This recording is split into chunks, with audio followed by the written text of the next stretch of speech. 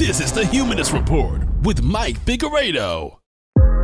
The Humanist Report podcast is funded by viewers like you through Patreon and PayPal. To support the show, visit patreon.com/Humanist Report or become a member at humanistreport.com. Now, enjoy the show. Welcome to the Humanist Report podcast. My name is Mike Figueredo, and this is episode 234 of the program. Today is Friday, March 27th, and before we get started, as usual, I want to take some time to thank all of our newest Patreon, PayPal, and YouTube members, all of which signed up for the very first time to support us this week. And that includes Bertram Miller, Craig Webley, Crystal Rose, Dave Collins, Francis Grabenhofer, Gabby Lee, Ijeoma Onuoha, Ingar Holin, Linda Corey, Linda Geisler, Michael Rudge, M.R. Marmello, Nancy Hodgson, Rachel Bauer, and Sue Ann Zimmerman. So thank you so much to all of these kind individuals. If you'd also like to support the show and join the independent progressive media revolution, you can do so by going to humanistreport.com/support, patreon.com/humanist report, or clicking join underneath any one of our YouTube videos. So this week, we've got a great show for you all. We'll talk about Joe Biden's absence, as well as Donald Trump's inability to act like a grown-up during times of crisis. And we'll also talk about how Donald Trump may put everyone's life at risk, all to make sure that he protects big business. Bernie Sanders won the Democrats abroad primary, and we'll discuss whether or not this is a sign of things to come, and I'll make the case for him staying in the race in spite of calls for him to drop out. We'll talk about the lieutenant governor of Texas, who thinks that old people's lives are less valuable than profits of big business. David Sirota demolishes Neera Tanden. AOC tells us to brace ourselves in the midst of a global pandemic, and Biden is still struggling to appeal to young voters. I'll tell you what I think he can do to win them over. That and more will be discussed on today's episode. Hopefully you all will enjoy the program. Let's go ahead and get right into it. Look, I'll admit, for a second, Donald Trump and the Republican Party, they were doing a mildly good job. They were doing an adequate job at convincing people that maybe they cared a little bit about working Americans. Now, of course, this was nothing more than a ruse, because it's not the Americans who they care about. What I said was that, capitalists, they acknowledge that we can't buy their goods and services if we have no money. So if we're going to be looking at another economic recession, possibly a Great Depression scenario, you have to take care of workers. Otherwise, the entire system itself can't survive. Capitalism implodes, right? But the problem here is that if we really want to take drastic action, flatten the curve, so to speak, we have to make sure that we are practicing social distancing. People are staying home. But the problem is this will lead to industries failing. The casino industry is asking for a bailout. The airline industry is asking for a bailout because people aren't traveling unless it's essential. So now what Republicans are doing is they're just taking the mask off. With Donald Trump, as of late, he's gone full mask off. He's revealing that when push comes to shove, he doesn't give a damn about the American people. He cares about the profits of large multinational corporations. Because look at what he tweeted out. In all caps, he says, "We cannot let the cure be worse than the problem itself. At the end of the 15-day period, we will make a decision as to which way we want to go." No, I don't think that during a global pandemic, these types of cryptic tweets are very helpful, because you can't really tell what he means by this, so all we can do is speculate. But if he really means what we all think it means, this is horrific. Like, the implications of this are absolutely horrifying. Because what he chooses to do doesn't just impact America, it impacts the rest of the world. So if he says, you know what, I hear you about flattening the curve and, all of this social distancing, but we're going to send everyone back to work. We're going to make sure that the economy doesn't suffer, and it's business as usual. If he does this, people are going to die.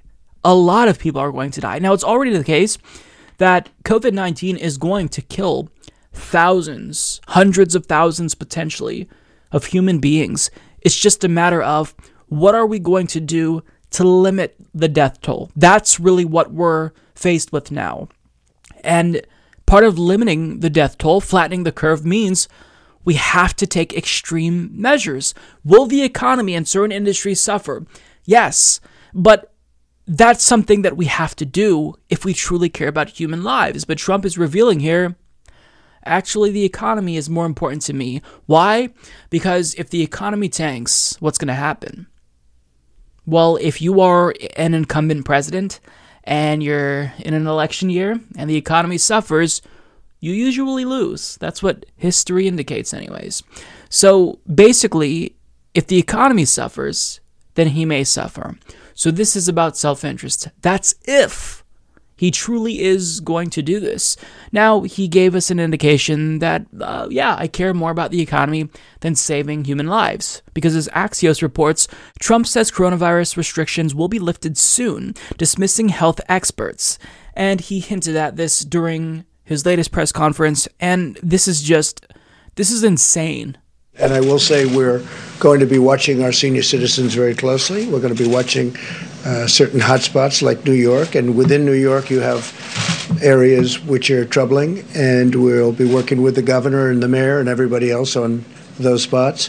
But at the same time, at a certain point, we have to get open and we have to get moving. We don't want to lose these companies. We don't want to lose these workers.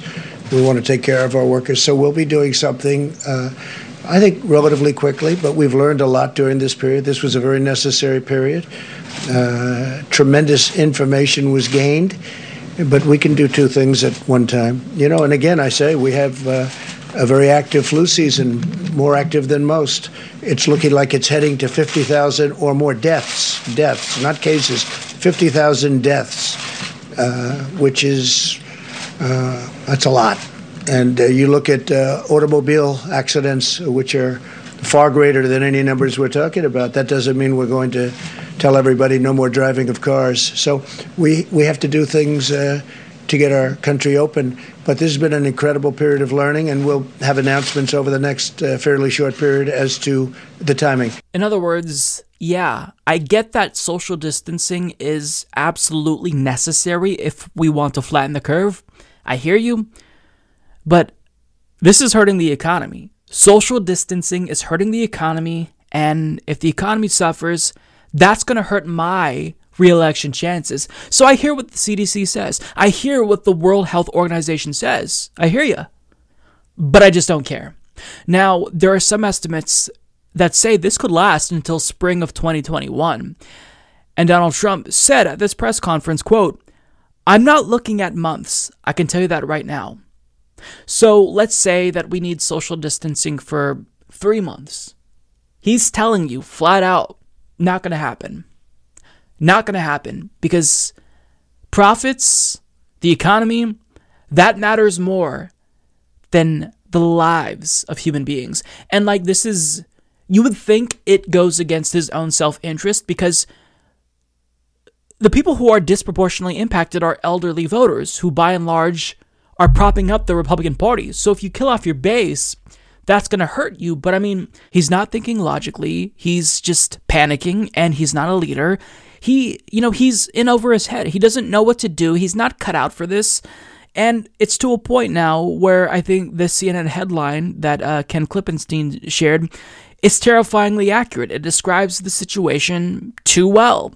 Dollars versus deaths. How many lives is the world economy worth? That's what President Trump faces as coronavirus creates a self-inflicted economic shutdown. Just the mere fact that we have to have this debate and question whether or not our government values the economy over human lives and certain industries over human lives shows you how much of a failure capitalism is. It's already killing the planet itself. Earth is becoming uninhabitable because we value the profits of private companies over the habitability of our planet. And you're seeing firsthand how they don't even care if it kills people. If it kills off a large portion of the American population and the world population, I'd rather just make sure that it's business as usual because I don't want the economy to suffer. Now, you have to, like, if you are a world leader from a different country, you have to be furious right now. Because if Donald Trump says, hey, everyone, it's business as usual, that's going to have implications for the world because the virus will spread here in the United States. And in turn, it will proliferate throughout the world. So, I mean, the fact that this is even something that we're considering, the fact that it's mask off and they're just saying the quiet part out loud now is absolutely insane. I mean, the lieutenant governor of Texas, Dan Patrick, admitted that he would rather risk his own survival to make sure that the economy continues on the current trajectory. Well, even if it's the case that he does send everyone back to work, it's business as usual, right? Not every single country will do that. There are still going to be economic ramifications that will negatively impact us if other countries follow precautions. So this is unnecessary. If he chooses unilaterally to, discourage social distancing, people may die for nothing, and we still may have a global recession. But again, he's desperate. He's not thinking rationally. He's not a very logical person. He's an emotional person. Hence why we see so many all-caps tweets from him. Now, to be fair, it's not just Donald Trump, because Governor Andrew Cuomo of New York, one of the states that has been hit the hardest, if not the hardest, kind of hinted at the same thing. Because as Anthony Pascal of New York One tweeted, breaking, Governor Cuomo, quote, we have to plan the pivot back to economic functionality, says we may not have to isolate everyone, could allow the healthy, less vulnerable to work. COVID-19 survival rate is 98%. New York forward plan to look into restarting economic engine. Cuomo, at some point you have to open the valve because this is not sustainable. Says he has no second thoughts about keeping all non-essential workers home despite damage to the economy. Says there will be political consequences, but claims he doesn't care. Cuomo, the first order of business is to deal with this health crisis. We are still in the relative calm before the storm. Once we get through a health crisis, we will plan for economy. So it's subtle, but what he's hinting at here is, look, I get the necessity of social distancing, and yes, we're on lockdown, but what if we just let maybe some young people return to work who are healthy? I mean, this should tell you everything that you need to know about our economic system, capitalism, and what it has done to our leaders. They literally care more about the economy than your life. That should tell you something. That should make you irate. You're paying taxes into a system that doesn't value you. It values our economic system and big business more than you. That should make you feel completely uneasy with the capitalist status quo. It should make everyone an anti-capitalist. And I don't care what you are, democratic socialist, anarcho-syndicalist, an anarchist, so long as you're not a capitalist, then I think that that's logical. But if you're still a capitalist when this system is going full mask off and we can see it, I mean, it's already gone mask off, right? It's already done enough to reveal itself. But if you're still proudly capitalist, I don't know what to tell you. There's a reason why younger people disproportionately are more in favor of socialism than capitalism, because look at what the system is doing. It values the economy and the profits of big business more than our lives, and that should make everyone incredibly angry. So, I don't really know what else to say. All that I will tell you is disregard what the government says if they're telling you to put your life at risk for the economy.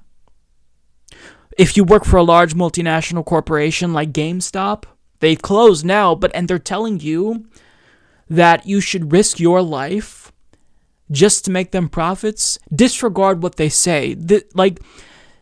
At the end of the day, you have to acknowledge that your life is more important. And capitalism has basically made people buy into this notion that their lives don't really matter. They're, just a cog in the machine, and making sure that customers get video games or something that doesn't really matter is more important than your own life. But that's not true. The economy can't survive without human beings. And because of that, we should be valuing human lives over everything else. But I mean, Donald Trump, he genuinely doesn't care. He's rich. He's going to be okay. He's older, but he has money, so he will receive the best healthcare. He's being constantly tested for COVID-19. He's going to be okay at the end of the day. But the individuals who will suffer the most are the people who are vulnerable, who are at the bottom of our economic totem pole. And that should absolutely enrage everyone. But the fact that people are still complicit and have bought into this disgusting cult of an economic system, it tells you how effective it is and how much more vocal we're going to have to be in defeating it. So I want to pose a hypothetical question to you, the viewer. If given the choice between letting hundreds of thousands, if not millions of old people die, or letting the economy stagnate, potentially suffer for a little bit, which would you choose? I mean, to me, that's a really easy choice. Of course, we're saving lives. Human lives are much more valuable than the economy, because the economy and money, these are all social phenomena. We made these things up. So without human beings to partake in an economy, without human beings to be able to spend money, these things have no value. So human life is the most valuable thing. But given how coronavirus isn't just going to impact our health and safety, but it will also have some pretty huge ramifications with regard to the economy. If we really want to flatten the curve, so to speak, we have to take action. And yes, the economy will suffer. Well, Republicans are basically now saying the quiet part out loud, and they're admitting that they would rather let lots and lots of old people die rather than basically allowing some companies to lose profits. Not even kidding. So in an interview with Tucker Carlson on Fox News, Lieutenant Governor of Texas, Dan Patrick, said this, and I still can't believe it. Take a look. And you know, Tucker, no one reached out to me and said, as a senior citizen, are you willing to take a chance on your survival in exchange for keeping the America that all America loves for your children and grandchildren? And if that's the exchange, I'm all in. And that doesn't make me noble or brave or anything like that. I just think there are lots of grandparents out there in this country, like me, I have 6 grandchildren, that what we all care about and what we love more than anything are those children. And I want to, live smart and see through this, but I don't want the whole country to be sacrificed.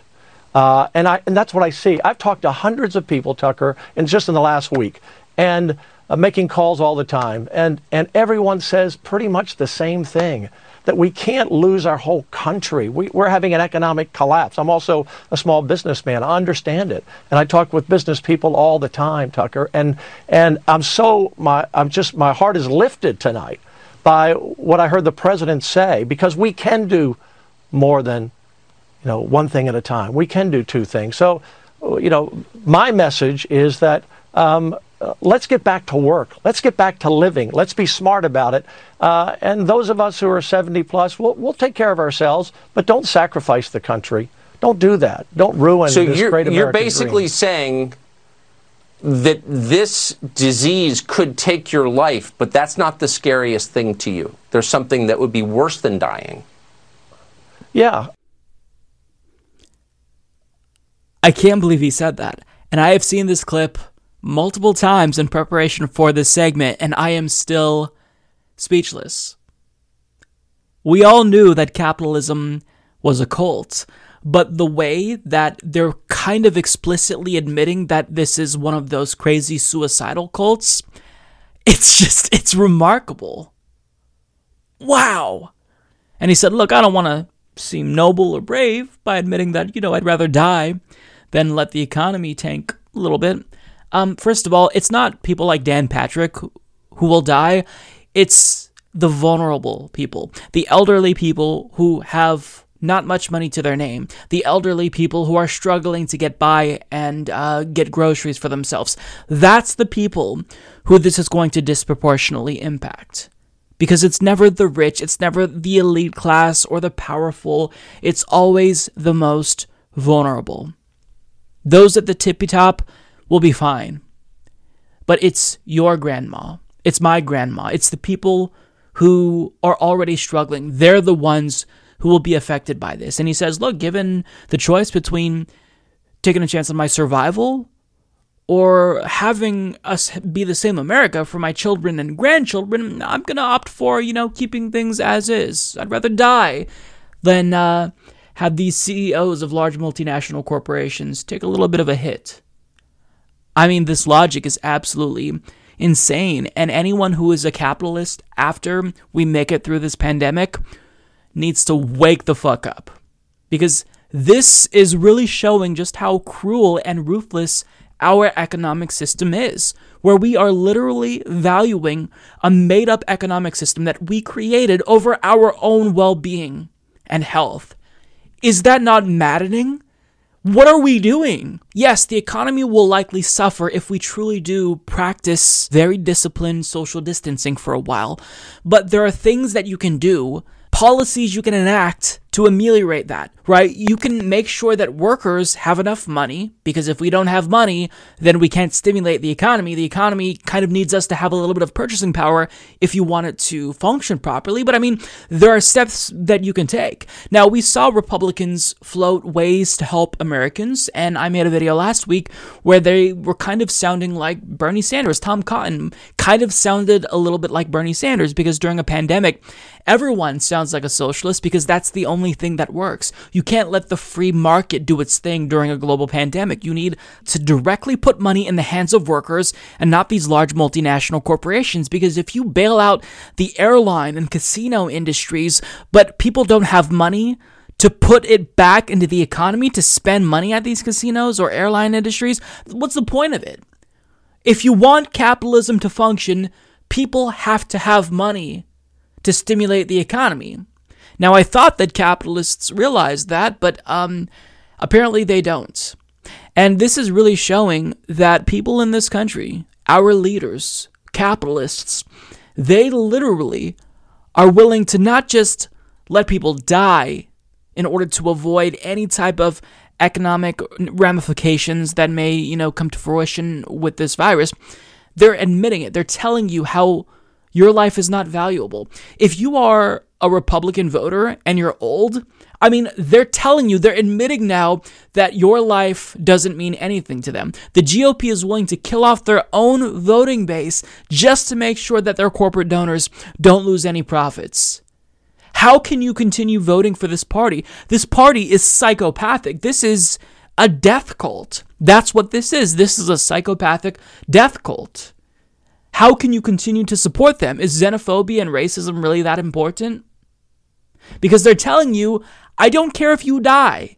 The dude wants old people to die just to make sure the economy doesn't suffer at all. And Trump has the same line of thinking now. I'm just kind of taken aback by this, because it's not like this is surprising to me. It's just, what's surprising, I think, is the fact that they're admitting this. Like, I never expected them to just openly admit, of course we value, profit over the lives of people. I never thought that they would admit this.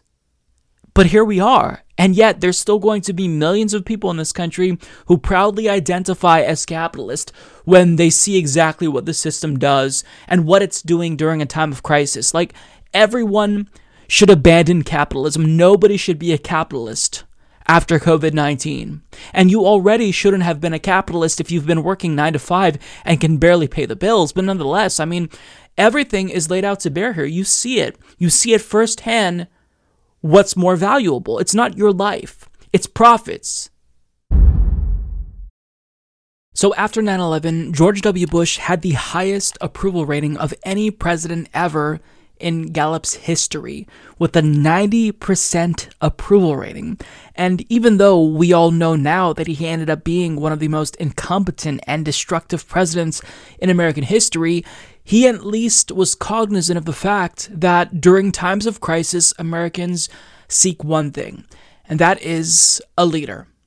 And the bar is really, really low. Like, you don't even have to be that good at it. You just have to be present, be visible, make lots of speeches, give us nice platitudes, assure us that everything is going to be okay, don't shit your pants on national television, and that's it. You'll get a higher approval rating. And even though Donald Trump has already botched his response to COVID-19, he's benefiting by just being present, because a majority of Americans approved of his coronavirus response, which, I mean, is astonishing, given that he has been very dismissive of the crisis. He, downplayed its severity and only recently took it seriously, but this poll shows us that Americans just want a leader. So just the mere fact that he has these White House press briefings frequently, just the mere fact that he has a more calm demeanor, people are going to respond to that because Americans want a leader.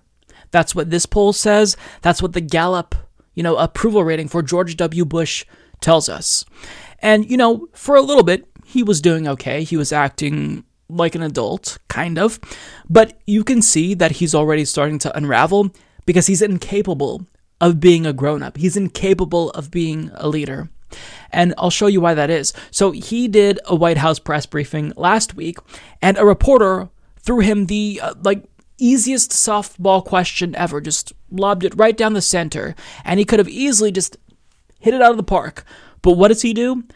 Instead, he chooses to have a complete meltdown and throw a temper tantrum because he got offended by the reporter because he misunderstood the question that the reporter was asking. Take a look. Let's follow up. John, Nearly 200 dead. What do you say the Americans were scared, though? I guess nearly 200 dead, 14,000 who are sick, millions, as you witnessed, who are scared right now. What do you say to Americans who are watching you right now who are scared?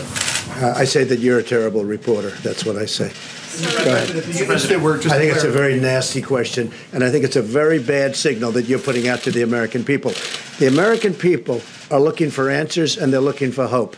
And you're doing sensationalism, and the same with NBC and Comcast. So I don't call it Comcast. I call it Concast. Let me just for whom you work. Let me just tell you something. That's really bad reporting. And you ought to get back to reporting instead of sensationalism. Let's see if it works. It might and it might not. I happen to feel good about it, but who knows? I've been right a lot. I get angry when I think about it, but then I watch the clip again, and then I can't not laugh. This was so easy.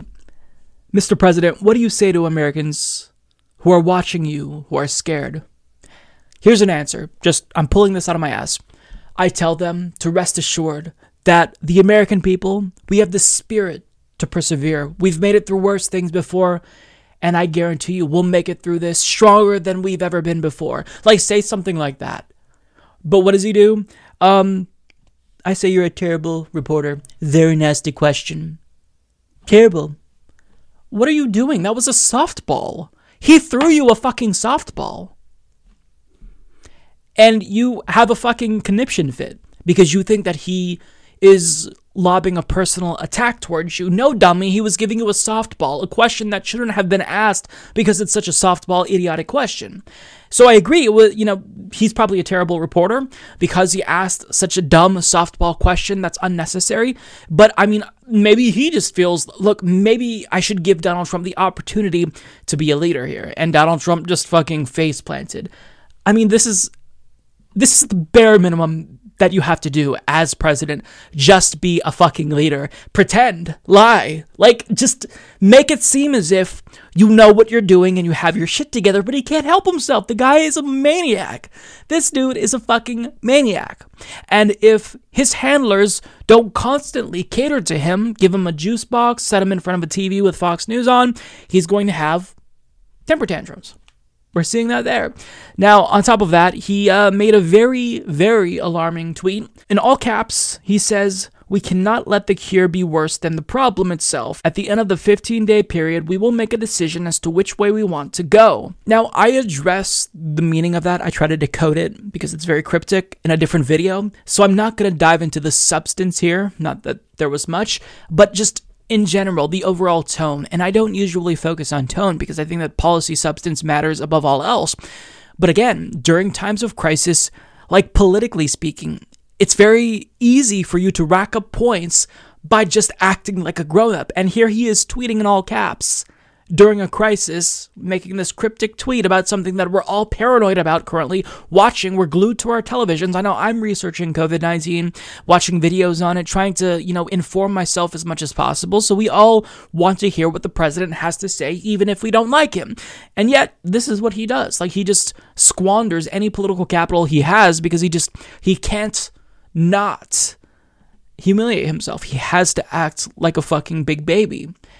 Embarrassing. So, it's not like this is surprising, but I was almost going to give him credit because he seemed to be taking it more seriously. We can't forget the fact that he botched COVID-19. He didn't take coronavirus serious. He dismissed it, referred to it as a hoax or implied it was a hoax.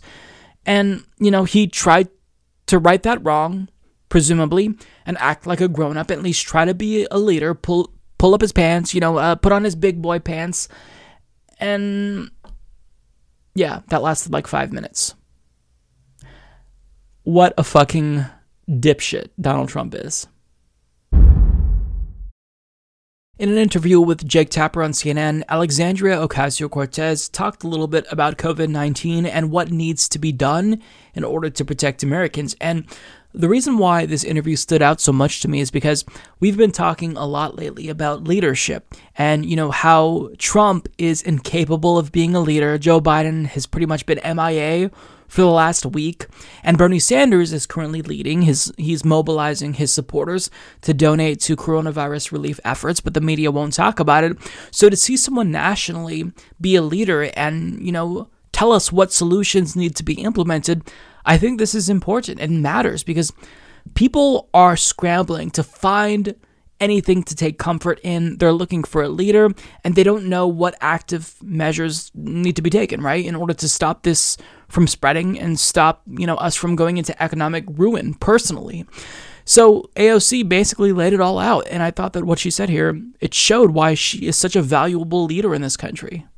One of the things that we're hearing over and over again from hospitals, again, is this point on personal protective equipment. There are not enough face masks, gloves, ventilators, hospital beds to get us through this. Many hospitals are already at capacity or are approaching capacity, and there is kind of no real stream in sight from the federal government on where these materials are coming from. Companies are donating what they can. That is great. It is not enough. And the fact that the president has not really invoked the Defense Production Act for the purpose of emergency manufacture is going to cost lives.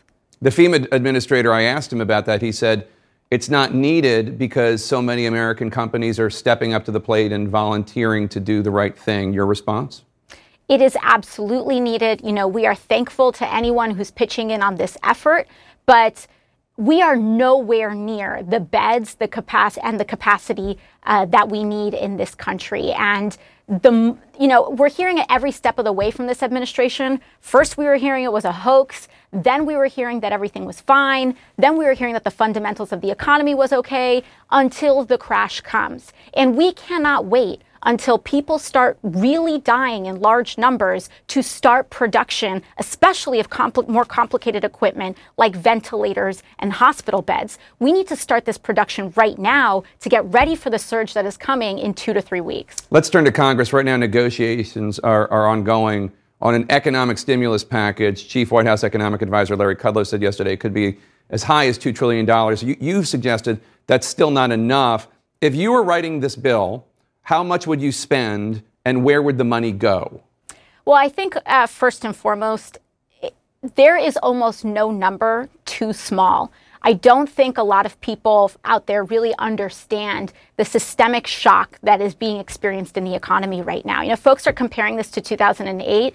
This is very, very different than even 2008, because what we have seen is that almost overnight, our entire economy, even the felt economy from jobs, is seizing almost overnight. So the question is not just the size, but what we are doing with those funds. Because if we are having a huge package, and this is something for people to look out for, when this package rolls out, there is no reason for corporate bailouts to be included in an emergency relief package. We should be focusing, is unemployment expanding?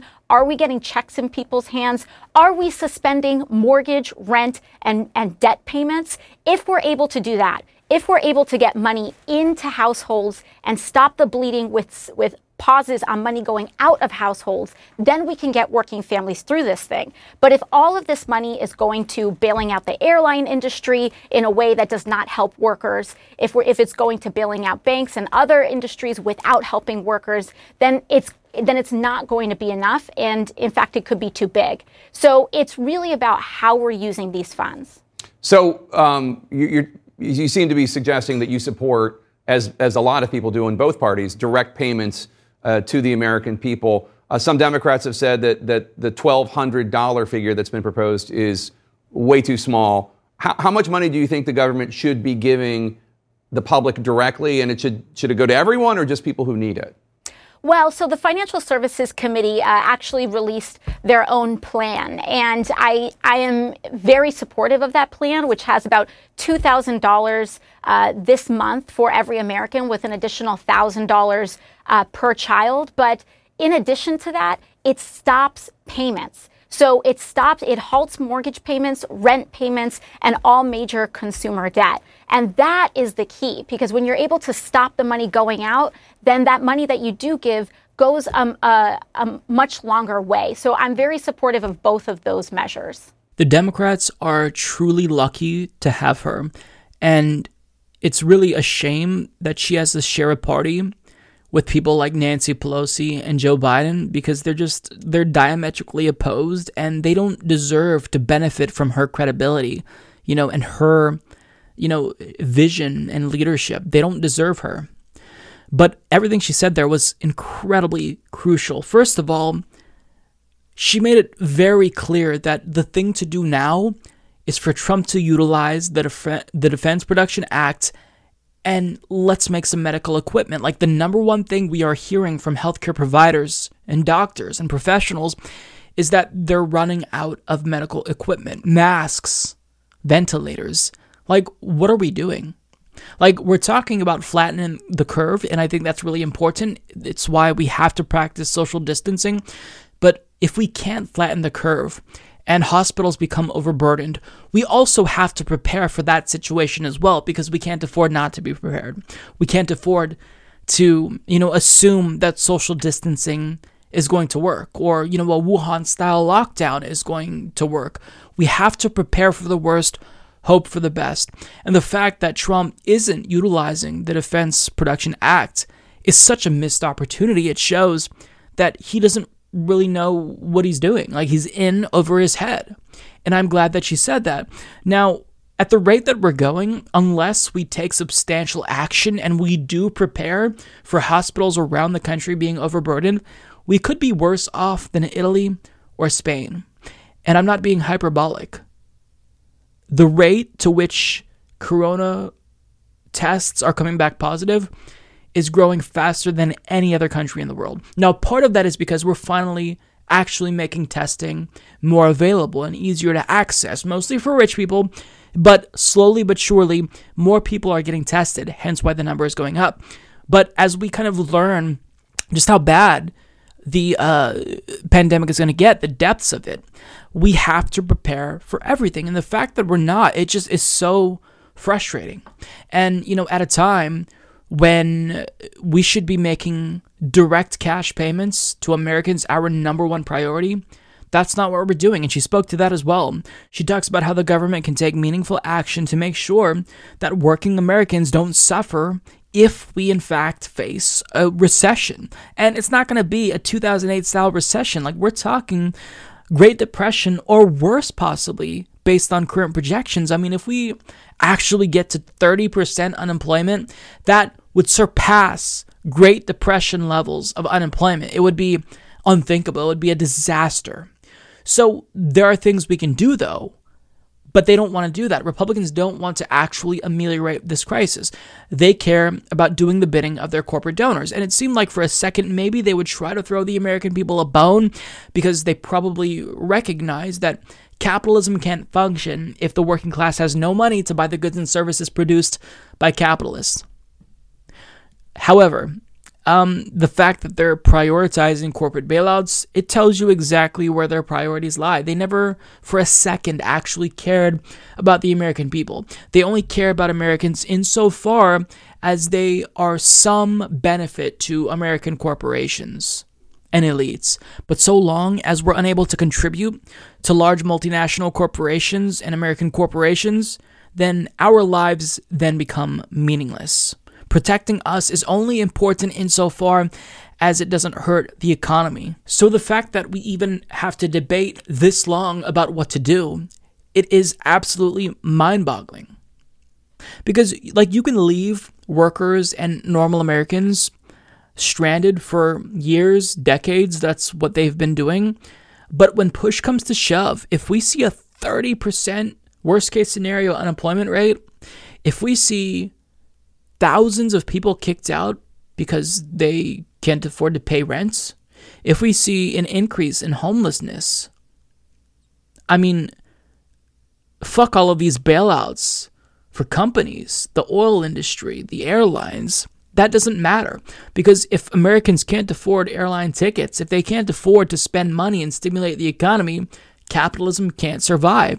So you have to at least provide the bare minimum to Americans. And in this crisis, giving them the bare minimum, assuring that they're not going to lose everything, is the bare minimum. And it seems swift, it seems drastic, right, to consider direct cash payments to people, universal basic income temporarily. But that's what you have to do if you want the system to remain in place. Because, people are very apathetic and complacent, generally speaking, when it comes to politics. But if you don't do anything as they watch their livelihoods being taken away from them, that's when we're going to go into full crisis mode. Because people are only going to be apathetic insofar as you keep them at least a little bit comfortable. But when you strip away that comfort and take everything away from them, that's when things start to get rough. Rough for lawmakers, that is. On Monday, we finally heard from Joe Biden for the first time since March 17th, which is when he gave a really unusual victory speech after winning 3 more primaries.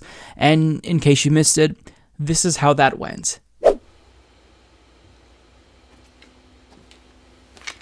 Oh. Thanks. Okay.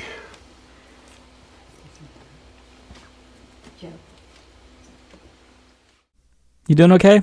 Yeah? Need any help? Now, before that weird thing that happened, I don't even know how to describe it, the last time we heard from him was when he did this virtual town hall on COVID-19, and as The Verge's McKenna Kelly describes, it was a technical nightmare, and if you watched it live, parts of it just didn't work, like the audio was cutting out, and then other parts of it, his brain wasn't working, he was wandering off the screen, it was just a complete mess. Okay. No exception. That's why we're connecting virtually today. We're going to have to get better at the technical side of this. No president can promise to prevent future outbreaks. But I can promise you that when I'm president, we will prepare better, respond better, recover better. Science I was one of the sponsors of the Endangered Species Act. And one of the other things we've done is we in the state of Delaware, for example, set up the coastal zone legislation, which means that they can't build any factories or anything within 1 mile of the estuary of the Delaware River and the Atlantic Ocean and the Chesapeake. And so the whole point of this is that we can do a lot to deal with endangered species. And one of the things I would like to raise is that we have to deal with this on an international basis as well. Yeah. So look, I understand that it's his team's strategy to hide him away from the public. I get that. I think it's actually a smart strategy, and they executed it well throughout the course of the primary. But you're the front runner now. You will very likely be the Democratic Party's nominee. And Donald Trump is bungling his response to COVID-19. So this is a political opportunity. Like, you can step up and be the leader that Americans are looking for currently. And I get that he's prone to fuck-ups and his staff still wants to hide him, But regardless, I mean, you have to be the leader. You wanted to be president. You still do, I'm assuming. So step up. The mere fact that he hasn't shown his face, it's giving people who propped him up, members of the Democratic Party elite and their loyalists, a little bit of buyer's remorse because they're realizing maybe we made a mistake. For example, Daily Kos founder Marcos Mulitsas tweeted, "Why isn't Biden leading the Democratic response to coronavirus every single day? Why cede the ground to Trump's propaganda? If Biden won't do it, make it Warren. Just find someone." Yeah, well, I mean, this is your guy. This is who you all propped up. So, you made your bed. Lie in it. Now, what he's missing here is that there actually is someone who is stepping up. Bernie Sanders. He mobilized his base of small donors to raise $2 million for coronavirus relief efforts. But the problem is that Bernie's bad and everyone else is good. So the media, they can't actually give Bernie Sanders credit for this because the primary isn't technically over. And if they give him too much credit, then voters might see that he's actually a better leader than Joe Biden and opt for him in the remaining primaries. So they're just ignoring that. And as a result, Joe Biden is ceding ground to Donald Trump. I agree with Marcos Mulitsas there. Never thought I'd say that. And what's interesting is that the individual on the Democratic Party side who is the most visible at this time is New York Governor Andrew Cuomo. And he's just there. Like, people are gravitating towards him because he's on TV, and it seems as if he's exhibiting leadership qualities. Now, I think that he's botched the COVID response because he waited too long to enact all of these measures that he needed to enact. I mean, it's a little too late, right? But I mean, the fact that he's present and it seems like he's doing something, even if his response is inadequate, he's just there. So it led to the Democratic Party's base really wanting him to be the president, not Joe Biden, because President Cuomo started trending on Twitter and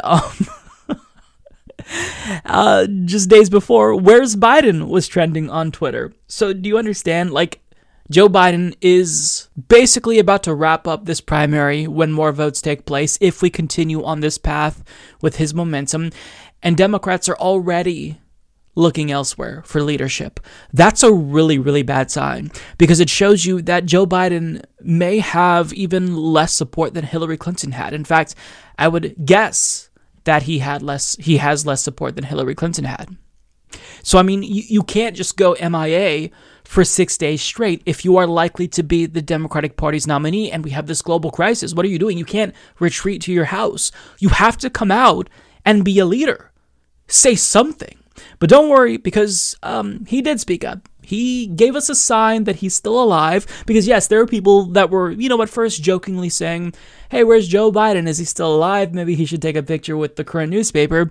But then, on day 4, day 5, people started to get a little bit more serious and ask, wait, is Joe Biden still alive? Like, literally? But rest assured, because his staff, his press secretary, Simone Sanders, did let us know that he never left us because he made an epic appearance during DJ D-Nice's Instagram live stream, and he dropped an epic thumbs up. Nice. Now, I know what you're thinking. Simone Sanders probably just logged in to Joe Biden's official Instagram account, sent the thumbs up emoji, and then screenshotted it and then shared it to Twitter. I know.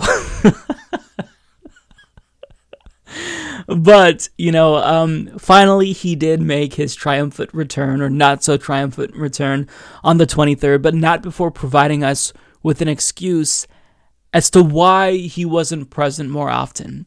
He told ABC News that he was setting up a home studio to do more regular broadcasts.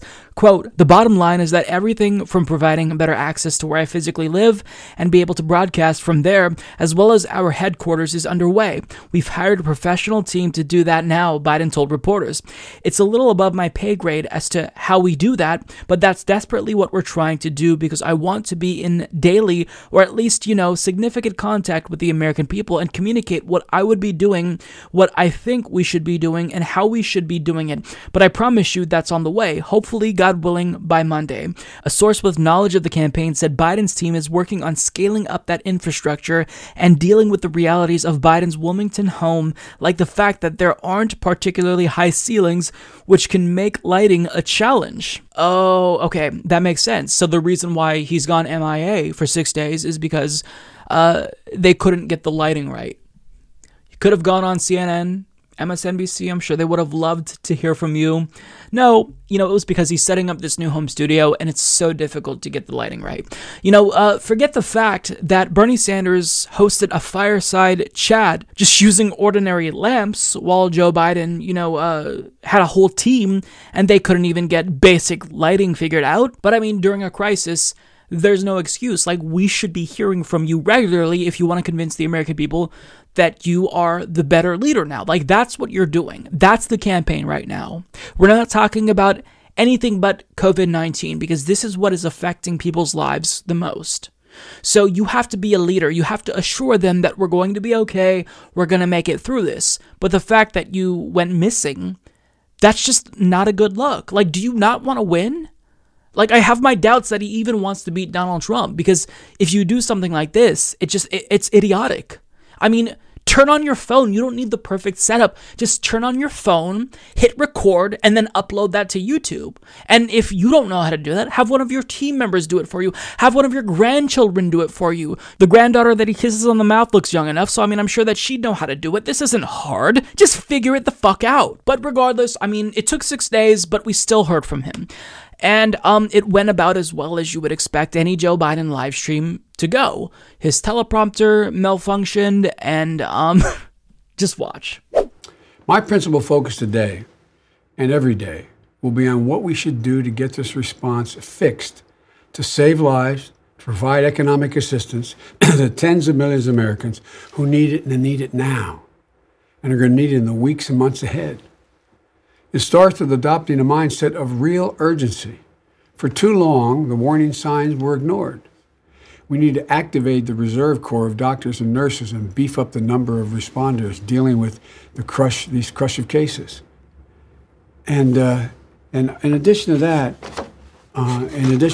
we have to make sure that we are in a position that we are. Well, let me go to the second thing. I've spoken enough of that.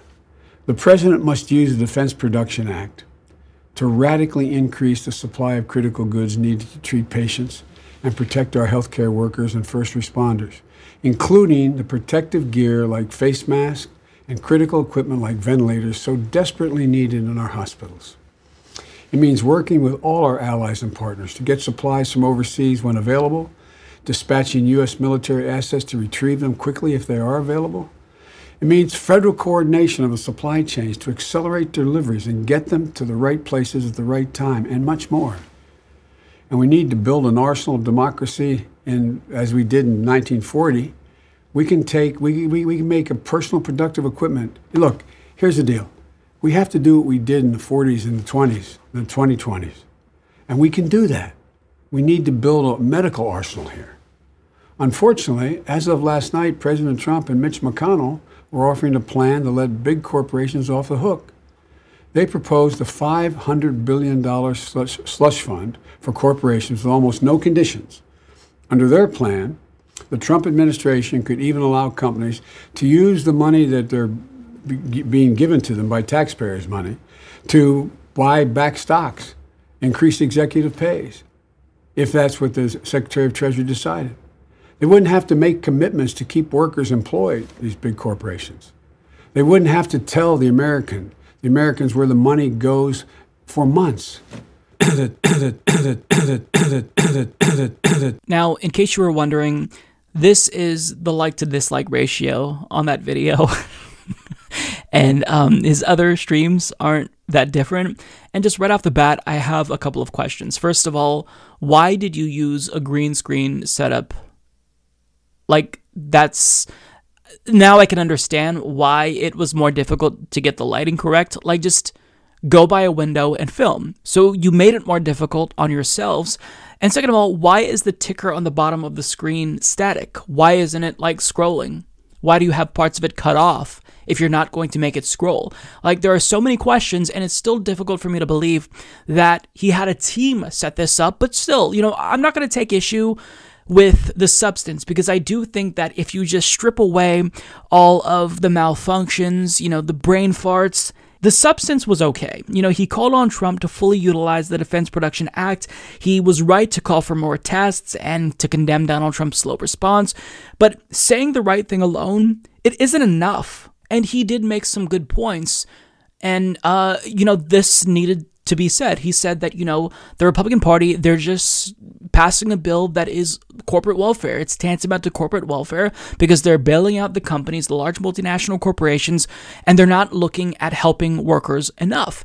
But, when you're trying to prove who's the real leader, you also have to propose solutions. And the thing about Joe Biden is that he hasn't talked much about policy. He's had nothing but platitudes, and you can condemn Donald Trump and the Republicans, but if you don't come with your own solution, then none of this means anything. Like, you can criticize what Donald Trump is doing, but you have to offer solutions. That's part of proving that you're the better leader. But this is his solution to, corporate welfare. On Sunday, his campaign tweeted, "I am calling on every CEO in America to publicly commit now to not buying back their company's stock over the course of the next year. As workers face the physical and economic consequences of coronavirus, our corporate leaders cannot cede responsibility for their employees." Yeah, that's not good enough. You're running to be the president, so you should call on Congress to enact legislation that bans them from buying their stock back. Like, the fact that this is legal should be an outrage to everyone, but for you to just say, "Oh, I'm calling on them to not do this. I'm calling on these private companies with a fiduciary responsibility to increase shareholder value at all costs, to just do the right thing, do the moral thing, think ethically for once." I mean, how is this different than when Hillary Clinton said, "I went to Wall Street and I said, you cut it out"?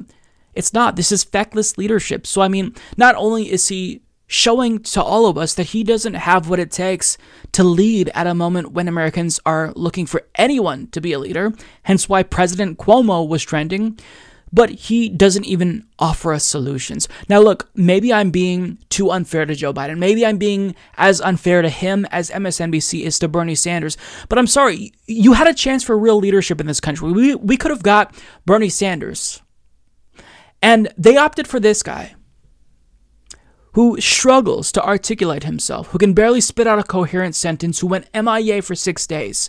That's who we're supposed to look to as the alternate to Donald Trump, who's having a meltdown and still throwing temper tantrums and refuses to be a leader. Like, the situation is so grim in America because we have Donald Trump, dipshit, or Joe Biden, dipshit. Which melting brain boomer do you want? The orange one or the white one? Pick one. I mean, that's the options that we're presented with. So I'm sorry that I feel a little bit more, or sound a little bit more pessimistic than usual, to be specific. But I mean, the situation just sucks. And, the Democratic Party loyalists who are only now seeing it, who are only now experiencing buyer's remorse, maybe you should have listened to us all along when we warned you about Joe Biden. Maybe, Obama, who decided to make everyone get out of the race, convince them to drop out to endorse Joe Biden, maybe he should be a leader. Step up. We know that you did this, Obama. Come out of hiding. You wanted Joe Biden. This is your guy. So step up, because we need some alternative to Donald Trump. And Joe Biden just isn't that. He's bungling it. So somebody on the Democratic Party side, take responsibility for this. This is the mess that you created once again. So the Democratic Party establishment did everything in their power to shove Joe Biden down our throats, and now that he will likely become the Democratic Party's nominee, they're realizing, oh wait, I forgot that he's such a terrible candidate that he's probably going to lose to Donald Trump. Now, I think that there's a good portion of the Democratic Party, elected Democratic Party people, who don't actually care if the Democratic Party nominee loses to Donald Trump, because Trump is someone who can unite Democrats. They can fundraise off of him. So it's not really the worst case scenario for them if they can sit on their ass for 4 more years and fearmonger about Donald Trump and not actually resist him. But there are people who I think actually do want to beat Donald Trump. I think that most Democrats probably want to beat Donald Trump. But now that he is likely to be the nominee, everything is just laid out in front of them. His flaws. They realize he's not a good candidate. And part of the problem is that he can't attract young people. And this is something that was obvious. Nonetheless, now they're grappling with it, and they're realizing he's got a really tough, job ahead of him, that convincing people to come out and vote for him. So as Sahil Kapoor of NBC News explains, voters under 45 continued to support Bernie Sanders by huge margins in Florida, Illinois, and Arizona, even as other groups came around to Biden. The gap has been largest with voters in their 20s or teens, mirroring a problem that hurt Hillary Clinton in key states in 2016, a lack of excitement among the young. I'm deeply concerned about the impact that a lack of enthusiasm from young voters could have in a general election, said Neil Schroka, a spokesman for Democracy for America, a progressive advocacy group that backs Sanders. The consistent concern has been that nominating Vice President Biden would be essentially a repeat of the 2016 election. Failing to excite young voters in the primary has been a significant red flag for Democrats in recent decades, Schroka said. Barack Obama and Bill Clinton, who were backed by young people, went on to win the election, while Hillary Clinton, John Kerry, and Al Gore lacked that enthusiasm and ended up losing. Voters under 30 made up 19% of the electorate in 2016 and in 2012, but Hillary Clinton's margin of victory with this group was 5 points lower than Obama's, according to exit polls. The numbers were devastating in swing states that decided the election. In 2012, Wisconsin voters under 30 backed Obama by 23 points. In 2016, that group dipped as a share of the electorate, and Clinton won them by a mere 3 points. In 2012, Pennsylvania voters under 30 supported Obama by 28 points. In 2016, they favored Clinton by 9 points. The Biden campaign sees three major differences with Clinton's 2016 campaign, according to a source familiar with its thinking. The first is that Trump is president. Unlike 4 years ago, when many young people were complacent because they assumed he'd lose. The second is that Biden's 2020 platform is more progressive than Clinton's was in 2016. And the third is that Biden and Sanders like each other personally, which will make it easier to coalesce. Okay, so there's quite a bit that I want to say about that. The first that I want to point out is that not only is this a problem, but I see no hope of this problem improving for Joe Biden, because the recommendations that we've seen here from polling experts, at least, Andrew Bauman was one of them that was quoted in this article, the things that he recommends aren't going to suffice. So he says, look, if Joe Biden were to adopt some of Sanders' policy proposals, like anti-corruption measures, really go, full force focus on climate change, or if he had a meeting with Sunrise, maybe that could help. Let me just say firsthand, as a millennial, that's not going to help. And the three differences that his campaign cites, like, he admits that this is an issue, but the reason why he thinks that he's in a better position than Clinton is because, well, there's a number of factors here. Trump is president now, so that might galvanize the Democratic Party electorate, including young people, to come out and vote for him. Except there's an issue with that line of logic. Now that Donald Trump is the incumbent, there's no fears about what he could be. We know what he could be. We've dealt with him for 4 years. So that effect to galvanize voters, I think, has diminished since 2016. Because in 2016, we didn't know what to expect with Donald Trump. Would we look like fascist Germany? Or would we see just another George W. Bush-esque Republican, neoconservative, xenophobe who, is fear-mongering about immigrants and is dog-whistling left and right? What is it going to look like? Now we know what that's going to look like. And the problem is that young people know that Joe Biden isn't going to improve their lives. The same conditions that led to Donald Trump's electoral success will remain present after 4 years of Joe Biden. So I don't actually think that Donald Trump is going to be as good of a mobilizer as they're thinking. I mean, don't bank on this. Sure, it's going to encourage some people to come out, but it's not going to be everything. Now, the second thing they say is that Joe Biden's platform is actually more progressive than Hillary Clinton's. Now, that's technically true, at least when it comes to healthcare, because Joe Biden is openly supporting a public option. Hillary Clinton wouldn't even admit to supporting a public option, or agree to support a public option more specifically. So he's to the left of her, marginally. But the problem is that, like Hillary Clinton, voters by and large don't know what his platform is because he doesn't talk about policy. It's always orange man bad, Republicans bad, and voters want to come out and will only come out to vote for something, not vote against someone. And Democrats just haven't realized that's what motivates people. It's not, voting against this evil person. It doesn't really matter. Like, you have to give them something, something that they know will change their lives, a policy that, you have been fighting for decades, and Joe Biden just has none of that. Everything he's fought for has been destructive. The crime bill, Wall Street relief, like, he is the quintessential neoliberal corporate Democrat. So you're not going to convince people because everyone knows that you're a fraud.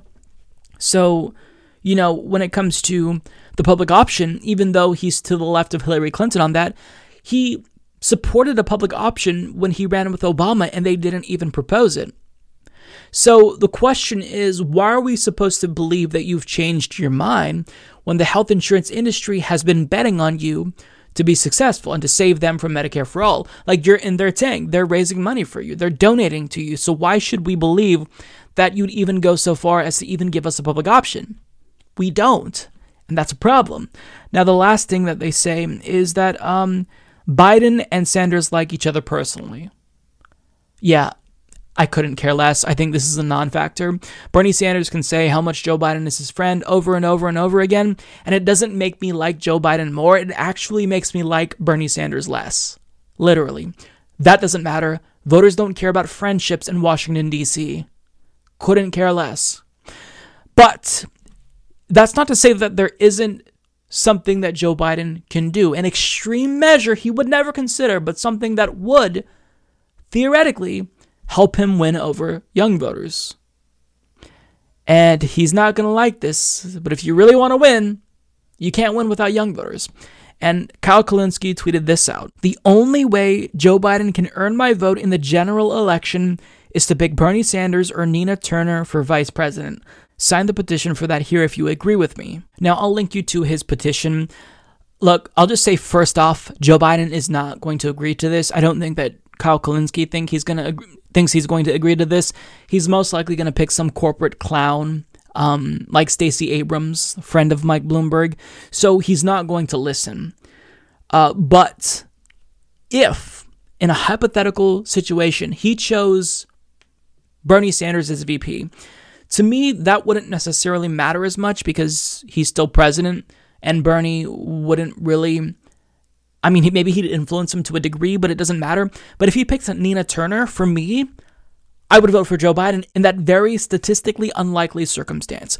Why? Because, look, here's the thing. He can say that he supports some of Sanders' policy proposals, but that doesn't matter. Like, I don't even think it's necessary for him to say, I will fight for this policy or that policy that Sanders supports. It doesn't matter because we don't believe you. Like, all these financial contributions you are taking from every special interest, the military-industrial complex, health insurers, big pharma, it doesn't matter. So we don't believe you. So any policy concession that he makes will not be enough. However, if he were to choose Nina Turner as VP, that would give at least me a reason to vote for him. And I don't speak for everyone. I'm sure people still wouldn't come out and support him. But the reason why I could justify voting for Joe Biden in that instance is because that gives us a chance at a progressive president in the future. If you pick Nina Turner, that sets her up for a presidential run in 2024, 2028. And that's good. Because currently, progressives are so down and demoralized because there's no successor to Bernie Sanders. Who's next? I can't think of anyone. Anyone that wants to run or is eligible to run. AOC probably won't run. She's not going to want to do that, for decades. So who's going to carry the torch? We know that, this movement, it can exist without Bernie Sanders. But leadership is really, I think, one of those things that makes movements, it gives them more staying power. Like Occupy, I feel, would have lasted longer had it had real leadership, but it didn't organize in that way. They didn't want leadership, and they prided themselves on that. But I think that you do need a leader to kind of help, mobilize people and galvanize certain blocks of the electorate. And so if we're able to look to Nina Turner, who I think would try to influence Joe Biden and wouldn't sell out, I think that is one way that he could win over young people. One of the only ways. Now, I will say this. He may just be unable to win over young people. That's a possibility. It's probably the most likely scenario because they just don't believe him. So young people, they have to put up with voter suppression, voter ID laws. They're not going to pay the cost to vote if they don't feel as if there's going to be a high enough reward. So you've got to make sure that they feel as if it's worth it to vote for you. And Nina Turner as VP, if she would even want to do this because he's a horrible person, that would be the only situation that I could honestly see people getting out to vote. Now, I do think that more voters would respond if Bernie Sanders was VP, but if you're giving me the choice, I would pick Nina Turner because Bernie's not going to want to run for president after Joe Biden. I don't think he's going to want to run for president again. And we need someone in the executive office who's a leader. Nina Turner is young. She is the most trusted among progressives. Nobody else can really carry the torch. Now, I'm going to say that I think that she should run for president in 2024, 2028, regardless if she's VP, because media propped up a mayor from, South Bend, Indiana, and told us that he was qualified. So you can't say that someone like Nina Turner, who is a state senator, isn't qualified, because I do think that she is qualified. But would this certainly help with, the media at least, in trying to take her more seriously, or at least not downplaying her enough? Sure. So if you pick Nina Turner as VP, that'd give me something to vote for. Will he do this? No. I'm not going to say there's a 0% chance, but I'm going to say the chance of him picking Nina Turner is 0.001%. He's going to pick some type of corporate clown like Amy Klobuchar. But if he was serious about winning over young voters, this is something he should consider. But I don't think he's serious about winning over young voters. I think he just doesn't care, because he stated before he has no empathy for us. He's told us to fuck off. He'd veto Medicare for all. So I think that, he's just going to try to win without us. It's possible, but is it going to be a lot harder for him? Yeah, it's going to be a lot harder for him. All right, folks, we've got some good news. It's not the best news ever, but I'll take anything we can get. So voters living in 180 different countries who are Americans just participated in the Democratic Party primary. And even though there weren't that much delegates to be awarded, Bernie Sanders still won, and he won overwhelmingly.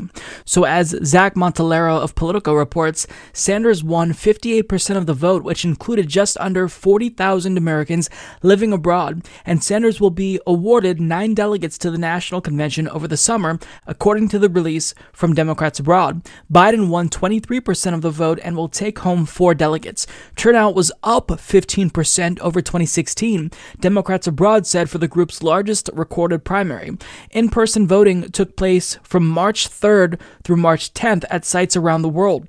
Voters could also submit electronic ballots. Americans living in the United Kingdom accounted for the most voters, 5,689, with Germany, Canada, France, and Mexico rounding out the top 5. So there are 2 things I want to talk about: why this is good news and maybe a sign of what's to come, and why this might not necessarily matter too much, even if it is good news. So the first thing is that this is good news because even though the bar was low, we were just kind of looking for a sign of life. Like, is there anyone left who's voting in this primary that isn't willing to just suck it up and vote for Joe Biden? Are we just going to coordinate him, or are we still going to make our voices heard? And voters overwhelmingly said, no, I support Bernie Sanders. I think that the vision that he is, putting forward, it's the vision that I agree with the most. And I don't care that Joe Biden is currently the front runner. I'm going to support Bernie Sanders, and it doesn't matter that Beto O'Rourke and Kamala Harris and Pete Buttigieg and Amy Klobuchar all fell in line and backed Biden. I support Bernie Sanders. So this is good news. But to put the brakes on the optimism just a little bit, on one hand, it may not matter because there aren't that much delegates that are going to be awarded. So it's certainly not enough to change the trajectory of this primary. Bernie gets 9 delegates, Biden gets 4, right? Now, could it be, a sign that maybe there's this shift in momentum? Maybe Bernie is gaining? That's certainly possible. But I will say that Bernie Sanders was kind of poised to win Democrats abroad, because if you are living in the United Kingdom, Germany, France, you already are experiencing firsthand some of the policies that Bernie Sanders is proposing, right? So they have socialized medicine in the UK. What Bernie Sanders is asking for is socialized insurance. So it's not even as extreme. So of course, if you're living in the UK and you have any experience firsthand with their national health system, you're going to obviously realize that what Bernie Sanders is proposing is superior to Biden's vision of a public option, I guess. He proposed it before, but we didn't get that. I mean, that's obvious, right? Bernie Sanders actually has policies that are not radical because they've been implemented throughout the world. But a problem with this is this sample of voters, Democrats abroad, they're likely not representative of Democrats living here at home. Because if you have exposure to these types of social democratic policies, then they're less, they're less foreign to you, for lack of a better word. So you're familiar with them. They don't seem extreme. So, people at home, they might still kind of just fall in line, because momentum is a difficult thing to shift. And, it's going to be that much more tough for us to get a swing in momentum because of COVID-19. Like, Bernie Sanders is currently doing all of these phenomenal things. He's holding almost daily town halls where people can ask questions to him and healthcare professionals or other policymakers. He had his entire base raise $2 million for corona relief efforts. I mean, he's doing so much, but they're ignoring it. And they're focusing on coronavirus, which they should be, but when they bring in the political aspect, they talk about Donald Trump or Andrew Cuomo. So, I mean, it's tough to get that switch to flip. So it goes from Biden to Bernie in terms of momentum. But this is good news. And whenever there's good news in dark times, I think we should grab onto it and hold onto it for as long as we possibly can, because we need it right now. I'm not saying that this is a sign of things to come, but, does it give me a little bit of hope? A little bit. Not too much, but a little bit. Overall, I'm still very cynical, very pessimistic, because our future is uncertain. I don't know what's going to happen. We have Donald Trump, who is completely incapable of being a leader, and then we have Joe Biden, who's feckless and mostly absent. Bernie was our chance to really not just change the country, but save the world. And people in this primary, they decided to go for Joe Biden, because the media is very effective at brainwashing people. But I don't have to get into that, because this is supposed to be a good news video. So I'm gonna self-censor, and we'll just say, congratulations, Bernie, for winning this. So it's evident that the DNC and the Democratic Party's biggest loyalists, their, hacks in media, they want to wrap this Democratic Party primary process up already. They don't want to hear what the rest of the voters have to say. They just want it to be over with. And they want Bernie Sanders to drop out. Just last week, or maybe the week before, I put out a video talking about how Democratic Party hacks like Bakari Sellers and, journalists, quote-unquote journalists like Jennifer Rubin, want him out of the race, but he hasn't left. Now, I don't necessarily know how long he's going to stay in. I personally believe that he should stay in all the way until the convention, and I'll make that case in this video. But according to Washington Post's Jenna Johnson, he is weighing out his options currently, and he has 3 options according to his closest confidants, according to the Washington Post. 1, keep his campaign technically active, but forego airing attack ads on Joe Biden. 2, stay in the race and aggressively compete. I'm assuming that means airing attack ads against Joe Biden. Or 3, end the campaign. Drop out, call it quits, endorse Joe Biden. There's a lot of uncertainty currently, not just in the world, but in American politics. And if there's still time, I want to make my pitch. He should opt for number 2. Don't drop out. Don't endorse Joe Biden. Don't withhold your criticisms of Joe Biden. Bernie Sanders shouldn't just choose to, stay in the race, but I'm going to explain why I think it's absolutely necessary for him to stay in the race.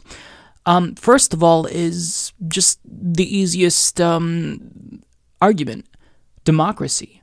What we've seen is a competing vision between Bernie Sanders and Joe Biden. Half the country hasn't voted yet. I haven't made my voice heard. They're offering two competing worldviews. Joe Biden is offering the status quo, business as usual, and Bernie Sanders is offering an alternative vision. You shouldn't deny voters the chance to make their voices heard, even if it doesn't necessarily change the outcome if Bernie stays in the race. We at least need to gauge where the Democratic Party electorate is at. And maybe this, process isn't going to tell us much, but at least, it's going to give us some indication of where voters are. How many Democratic Party voters at this time think that Joe Biden is the best person? How many think it's Bernie Sanders? We just need to give people the chance to make their voices heard. New York hasn't voted yet. My state hasn't voted yet, as I stated. So we shouldn't deny voters that chance, right? These are two very, very different views of the world, and I think they should be allowed to compete. Now, another reason why Bernie Sanders should stay in the race is because so long as he's an active competitor, that forces Joe Biden to do better. And as much as Democrats hate that, it's good for Joe Biden. Joe Biden wouldn't feel pressure to, make these live streams if it weren't for Bernie Sanders. His staffers would hide him away until September when it's time to debate Donald Trump. So Bernie Sanders forces Joe Biden to be a better candidate. I'm not saying that Biden is going to adopt the policies that Bernie Sanders wants, but he still has to compete in some way because it's not over yet. He could still technically lose, right? Bernie isn't mathematically eliminated. So Joe Biden has to do better by the mere fact that Bernie is remaining in the race. That's another reason why Joe Biden supporters even should want Bernie to stay in the race. And Bernie Sanders has leverage so long as he stays in the race and forces Joe Biden to compete. On top of that, Joe Biden doesn't have the support of young voters. Our voices matter. If you're a millennial or a Zoomer or a Gen Xer, I don't think that you should just be forced to support who, these people in other states coordinated as the nominee. I think that's bullshit. Joe Biden needs to be competitive. He has to win our votes. So let us make our voices heard in the states where we haven't voted yet. On top of that, Bernie can still use his campaign to mobilize, like he's been doing, to help with COVID-19. I think that Bernie still has this huge grassroots army that can raise money for various causes. And sure, that technically won't just dissipate once he's out of the race, but it certainly is better to have this cohesive unit, this block of the Democratic Party mobilized and ready to respond to, various crises that may pop up as a result of coronavirus, directly and indirectly, how it impacts the country and the economy and disadvantaged and marginalized groups. So if I'm Bernie Sanders, I'm not going anywhere. I am staying in this race. I'm using the leverage that I have to make as big of a difference as I possibly can. And the biggest reason is that he should hold out because, things can change. This is an unprecedented crisis that we are dealing with. Now, my thinking was that if it didn't change after March 17th, then it's unlikely to change, but that doesn't mean that it's impossible. So he should stay in this race just in case it changes. Joe Biden is already proving that he is incapable of being a leader. That's why President Cuomo was trending, because Democratic Party voters are already a little bit disillusioned with the choice that they made in propping up Joe Biden. So Bernie shouldn't go anywhere. He should stay in the race, let the rest of the country make their voices clear. We have two competing visions of America. Let us vote. Stay in the race. You have nothing to lose and everything to gain by staying in this race. And I don't think Bernie Sanders should drop out. No, I know that people are going to say that I'm being unrealistic and that, I'm not willing to see the writing that's on the wall. No, I know that it's going to be difficult. Most likely, it will be Joe Biden who's the nominee. But is that a foregone conclusion? No, not necessarily yet. And if there's even just a little tiny glimmer of hope, I'm going to hang on to that until it's completely gone. So stay in the race, Bernie. Don't drop out. fight to the very end and fight aggressively. Because even though the Democratic Party is going to attack you for criticizing Joe Biden, one, it's going to make him do better, hopefully, and two, you're not going to win them over by doing what they want. They want you to drop out and endorse Joe Biden, and even if you do that, they're still not going to like you. So since they're not going to like you, fuck them. Stay in, compete, make Joe Biden do better, force him to be a better candidate, and maybe you can win. Who knows? It's unlikely, but it's not out of the realm of possibility. Crazier things have happened in this country. Joe Biden looked all but done after coming in, what was it, like 5th in New Hampshire? So things can change. This primary has been incredibly volatile. Just don't leave yet. I think that we need you to compete. We need you as a leader. And being in this race makes you a more visible leader. Don't drop out yet. If you're watching this, then you probably don't need to be convinced at just how terrible of a human being Neera Tanden is, who is the president of the Center for American Progress. But she's also incredibly petty, because for being in such a powerful position to where she has access to the entire Democratic Party establishment, and not only access, influence, she spends like most of her day, and I'm going to guess and say like 40, maybe 50%, just arguing with Bernie Sanders supporters on Twitter. I've gotten into Twitter arguments with Neera Tanden and was subsequently blocked. She is blocking more people by the day.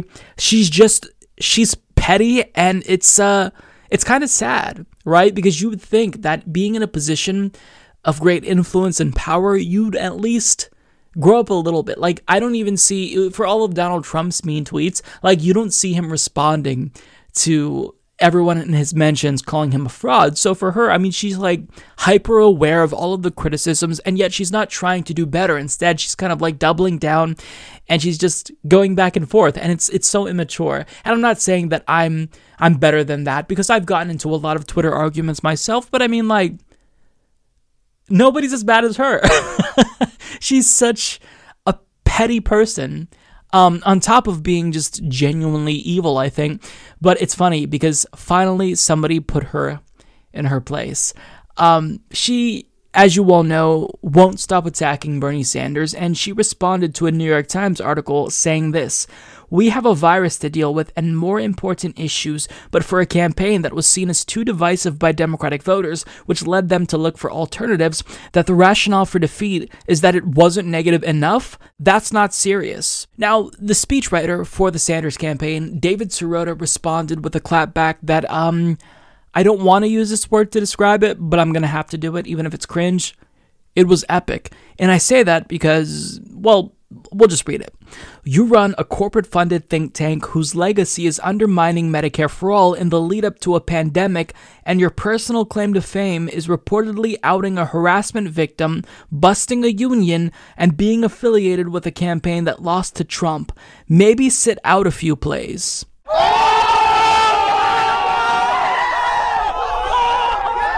Now, I am guessing that if he had a little bit more space, a little bit more characters, he would have included a lot more. How they omitted a portion of a report on profiling of Muslim Americans after Mike Bloomberg was in it, and he donated to the Center for American Progress. Like, this is a fraudulent organization run by a fraudulent ghoul, and there's so many negative things to say about Neera Tanden. Like, I think that she is genuinely a bad person. Like, her organization is fighting to prop up war criminals like Benjamin Netanyahu, and they're fighting to stop Medicare for all, a policy that would save 68,000 lives every single year. Like, I know that people accuse me of being hyperbolic often because I use words like evil to describe politicians, but what else do you call this? What else do you call that? If you are actively stopping good and promoting bad in the world, I don't know what else to say to describe you. So I just had to share this. I thought that David Sirota's tweet was phenomenal, and I wish that more people would respond to Neera Tanden like this. More people in positions of power and influence, that is, because she gets a pass from the Democratic Party establishment, because a lot of people don't want her wrath, because when you have power, when you have influence, you can say things, you can get away with a lot of things that normal people like you and I can't get away with. So I'm glad that someone at least was willing to stand up to her, because the only way to deal with a bully is to stand up for yourself, and this is the only way to deal with her. After being criticized for hiding from the public for almost a week when he's very likely going to be the Democratic Party's nominee, Joe Biden finally decided to show his face on Monday, and he made up for his absence by going on a media tour on Tuesday, and it went about as good as you'd expect a Joe Biden media tour to go. And there's a series of clips that I want to show you that should definitely give people who supported Joe Biden at least, a second thought at a minimum, but at worst, full-on buyer's remorse, because this man is not capable of leading. So first, watch this clip where he claims Donald Trump is soft on xenophobia, and he describes him as a yo-yo. And now he's being soft on his xenophobia in the past. So I just can't figure the guy. It's like watching a yo-yo. I shouldn't have said it that way. It's like watching. It feels that way. I want to ask.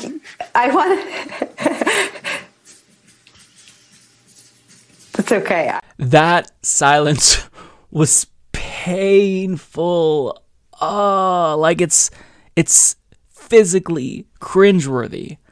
And my reaction as I watched that was basically the reaction that Joe Biden had on his face, albeit for different reasons. Now, in the same interview, he tried to make a point, and then he just gave up. Take a look. We have never failed to respond to a crisis as a people. And I tell you what, I'm so darn proud. And those poor people who have lost, anyway. Mood. Now, in this next clip, same interview, mind you, he kind of gets into a little bit of a disagreement with himself, and then there's this back and forth between him and himself, and the look on Nicole Wallace's face is going to forever be etched in my memory. We should be making those masks. We should be moving on those ventilators. We can do that. Why doesn't he just act like a president? That's a stupid way to say it. Donald Trump was asked on... Sorry. Go ahead. No, probably best I don't.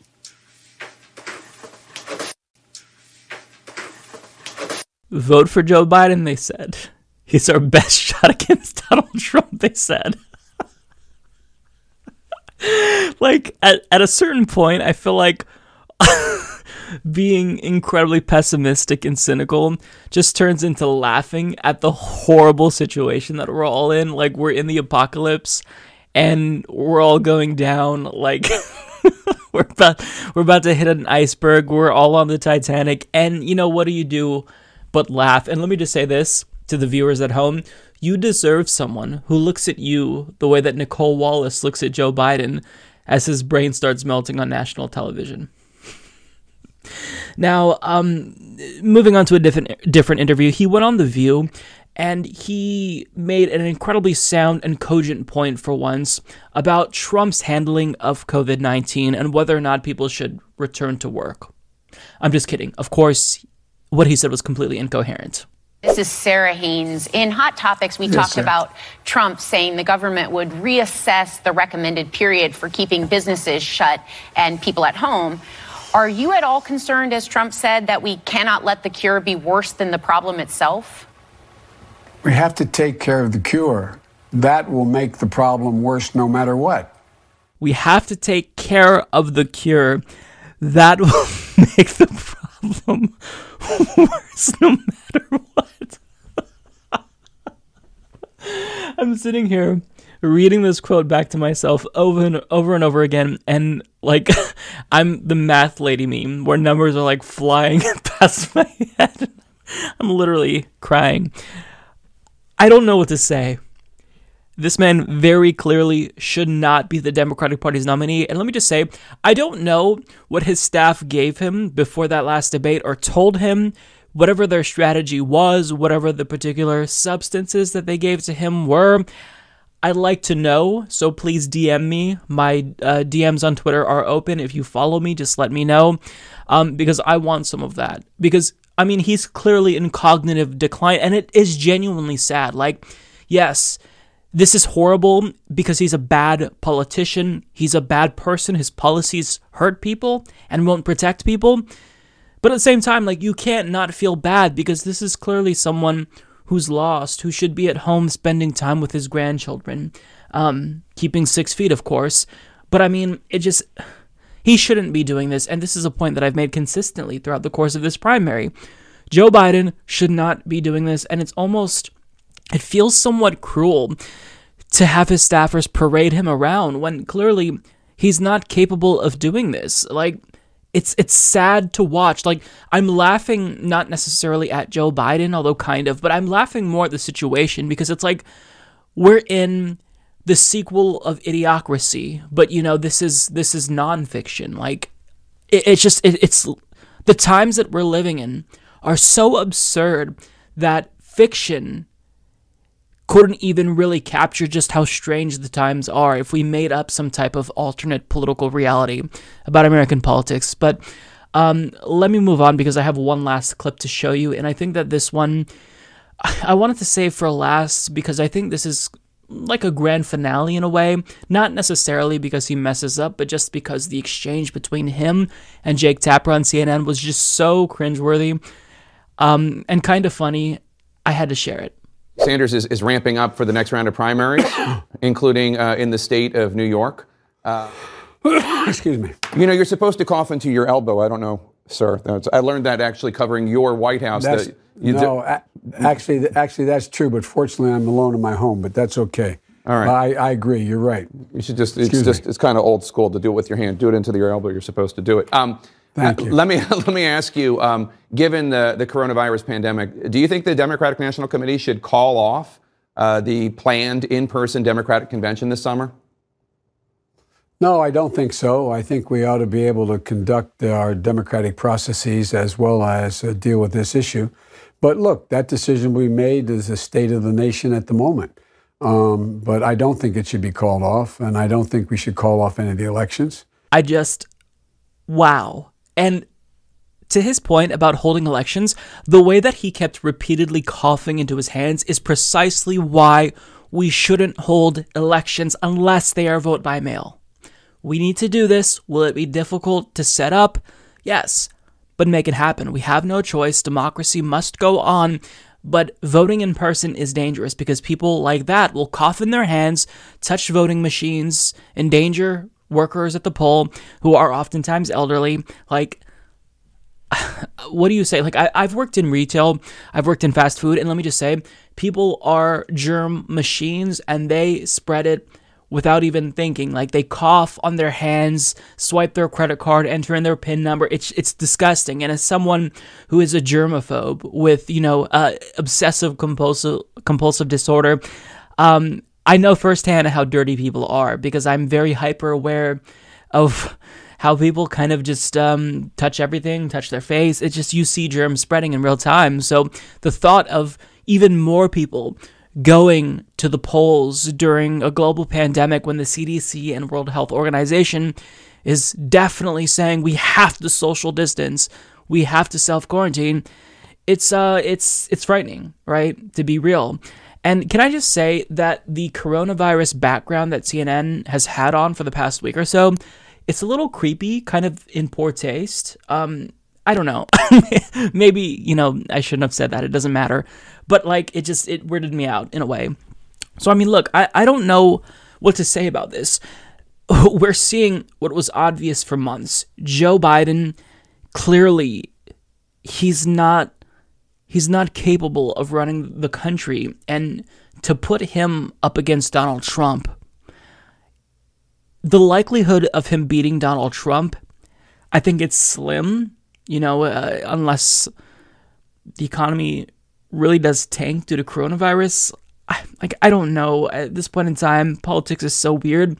But I mean, like, even if he's able to beat Trump, do we really expect him to be an adequate leader? Do we really expect him to respond to the needs of people?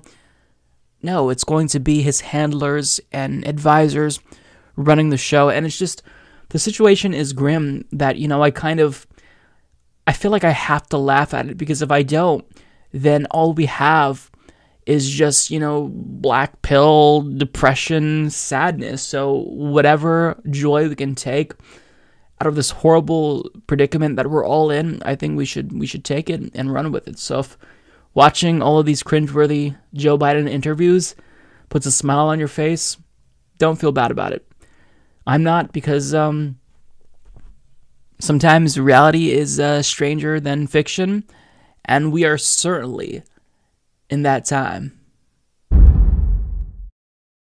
The supposedly pro-life party has been saying a lot of really troubling things lately for a party that is so concerned with the health and well-being of other human beings. Because at a White House press briefing, Donald Trump admitted that he's willing to endanger the lives of Americans just to make sure we protect the stock market. He literally said that, and after he made this comment, Lieutenant Governor Dan Patrick of Texas went on Fox News in an interview with Tucker Carlson and basically echoed that same sentiment, saying, yeah, I think we should let old people die to make sure that we protect the profits of private companies.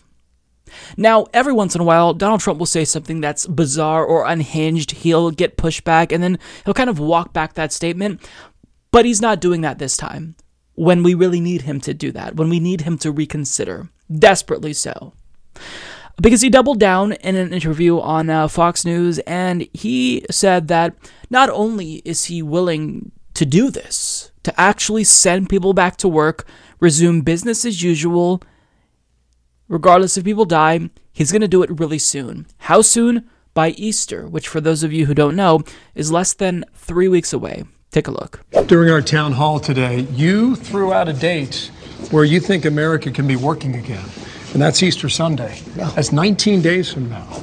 How did you come up with that day? Well, it's 19 days, but add another 7, because we've been doing this now for 7, so that's from the time we heard about it. 7 to 9. From the time so from the time we close it up. So you could add 7 to 9.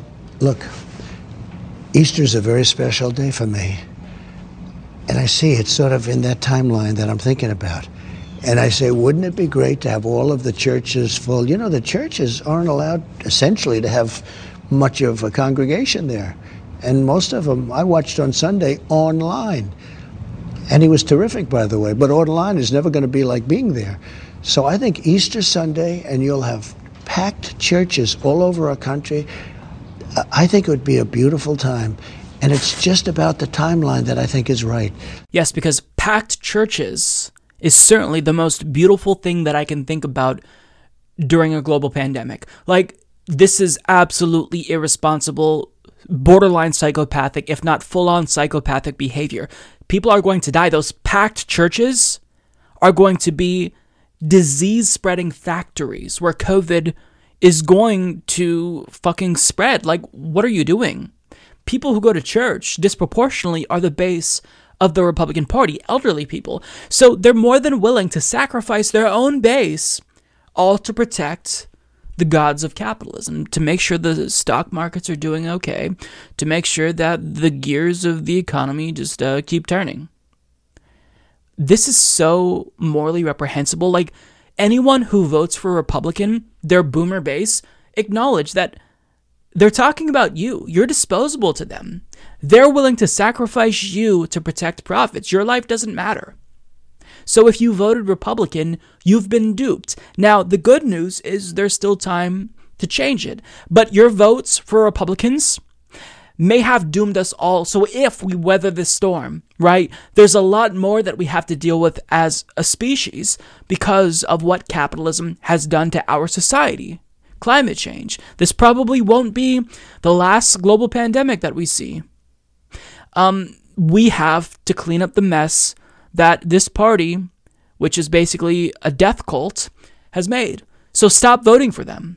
Now, this isn't surprising because we already knew that this is what, Republicans prioritize. They put the profits over the health and well-being of people. It's always profits over people. That's all they care about. But what is honestly surprising to me is the fact that they're saying it so explicitly. Like, I expected them to just hint at this. I thought Republicans would use doublespeak or maybe accuse us of being hyperbolic when we actually call out their agenda to just let old people die to protect the profits of big business. But they're not even trying to hide their agenda. In fact, they're excitedly vocalizing to the world that they love this idea. So many Republicans are coming out in droves to say, yeah, you know what? If old people are going to die, I think that's fine so long as we protect the economy, which is a thing that we made up as human beings. Like, do you understand? Like, the economy, money, these things have no value without human beings there to value them. Do you understand that? But they don't care. They're willing to kill off their entire base to appease their corporate overlords, and I'm sure boomers will still happily vote Republican. So let me just give you a few examples of what Republicans have said in order to really vocalize their support for Trump's plan to send everyone back to work and endanger their lives. So, right-wing radio host Jesse Kelly tweeted out, "If given the choice between dying and plunging the country I love into a Great Depression, I'd happily die." All right, well, nobody's stopping you. But if you actually meant that, put your life at risk. Go bag groceries. Go ring up people. Be a cashier. Swap out your job for a cashier who probably would have a better talk show than you have. Like, actually do something that would make you vulnerable. But they can say this, and it doesn't mean anything because they're not vulnerable. They're protected in their studios. I know, I can stay home talking to my microphone and it's fine, but I worked retail before. I know the germs that people spread firsthand. They cough into their hands, use the credit card machines. It's absolutely disgusting. And these people who are ringing up groceries, healthcare providers, they are putting their lives on the line. And you're saying it's worth it? And you die? No, you don't mean that. You mean that you'd let the peasants die, not yourself. We all know if push comes to shove, that's what they're talking about. Now, another Republican idiot, Candace Owens, decided to chime in with a platitude that Republicans often use. "My freedom!" She tweeted, "To the frauds claiming we need to shut down society to protect the elderly World War II generation. World War II generation, we will die before we give up our freedom. This generation, we will give up every single one of our freedoms before we risk dying. Cowardice dressed up as nobility. Freedom is never more than one generation away from extinction. Wear your masks, give up your rights, stay at home, but stop hiding behind the generation that gave you all of your freedoms to do it. Just admit that we are a coddled, fearful, egocentric generation of weak men."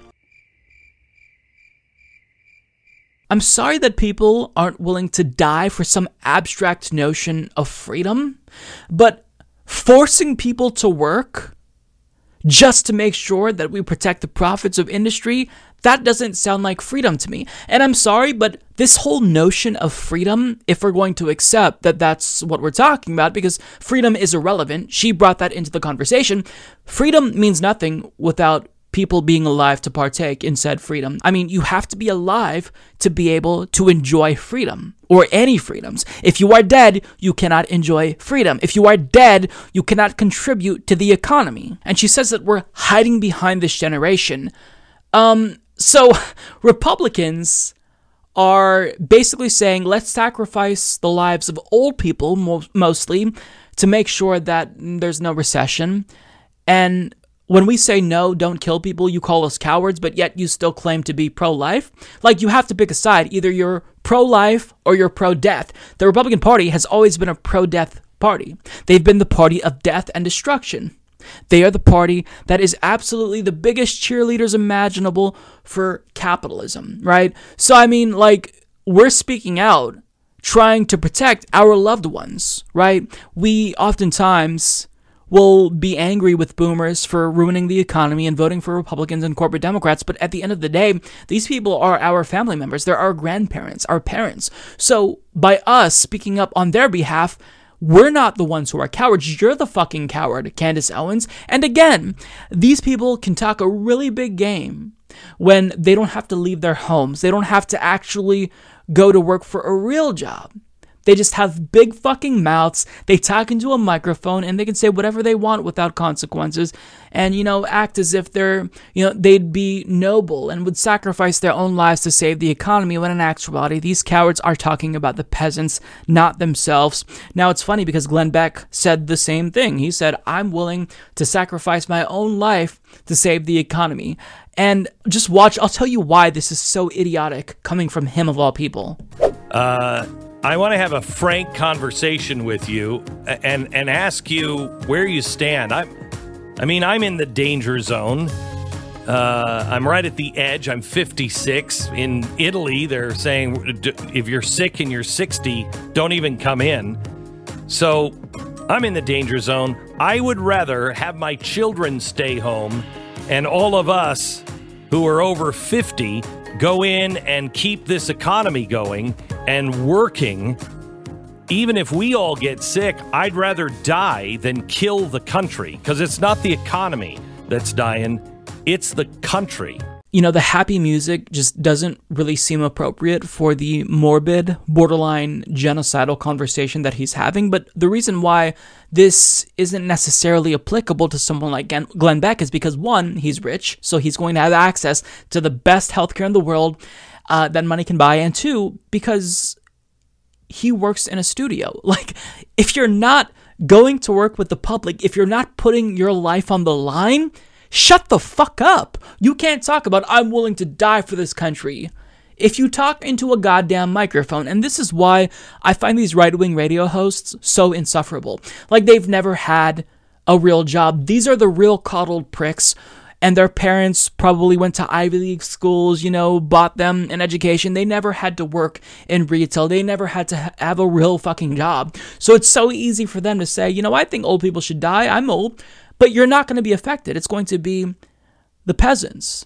And you're an elite. So shut up. But Glenn Beck isn't the only one, because Tom Fitton of Judicial Watch said the same thing. I'm sorry, if it comes down to the economy and killing old people, we're going to opt for killing old people.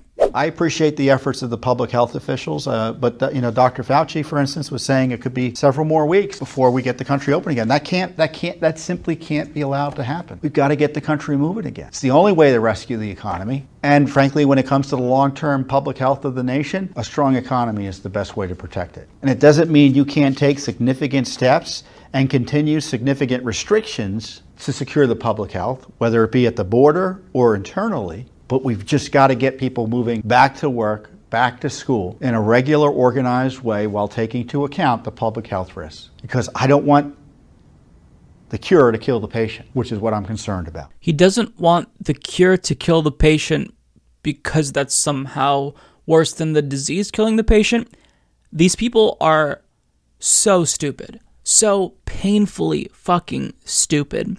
But, I shouldn't call them stupid, because I think they know what they're doing. They're smart enough to know what they're doing. They're trying to rile up their right-wing base and get them to accept what their party is about to make them do. Send them to work, endanger their own lives, and basically die to protect Wall Street.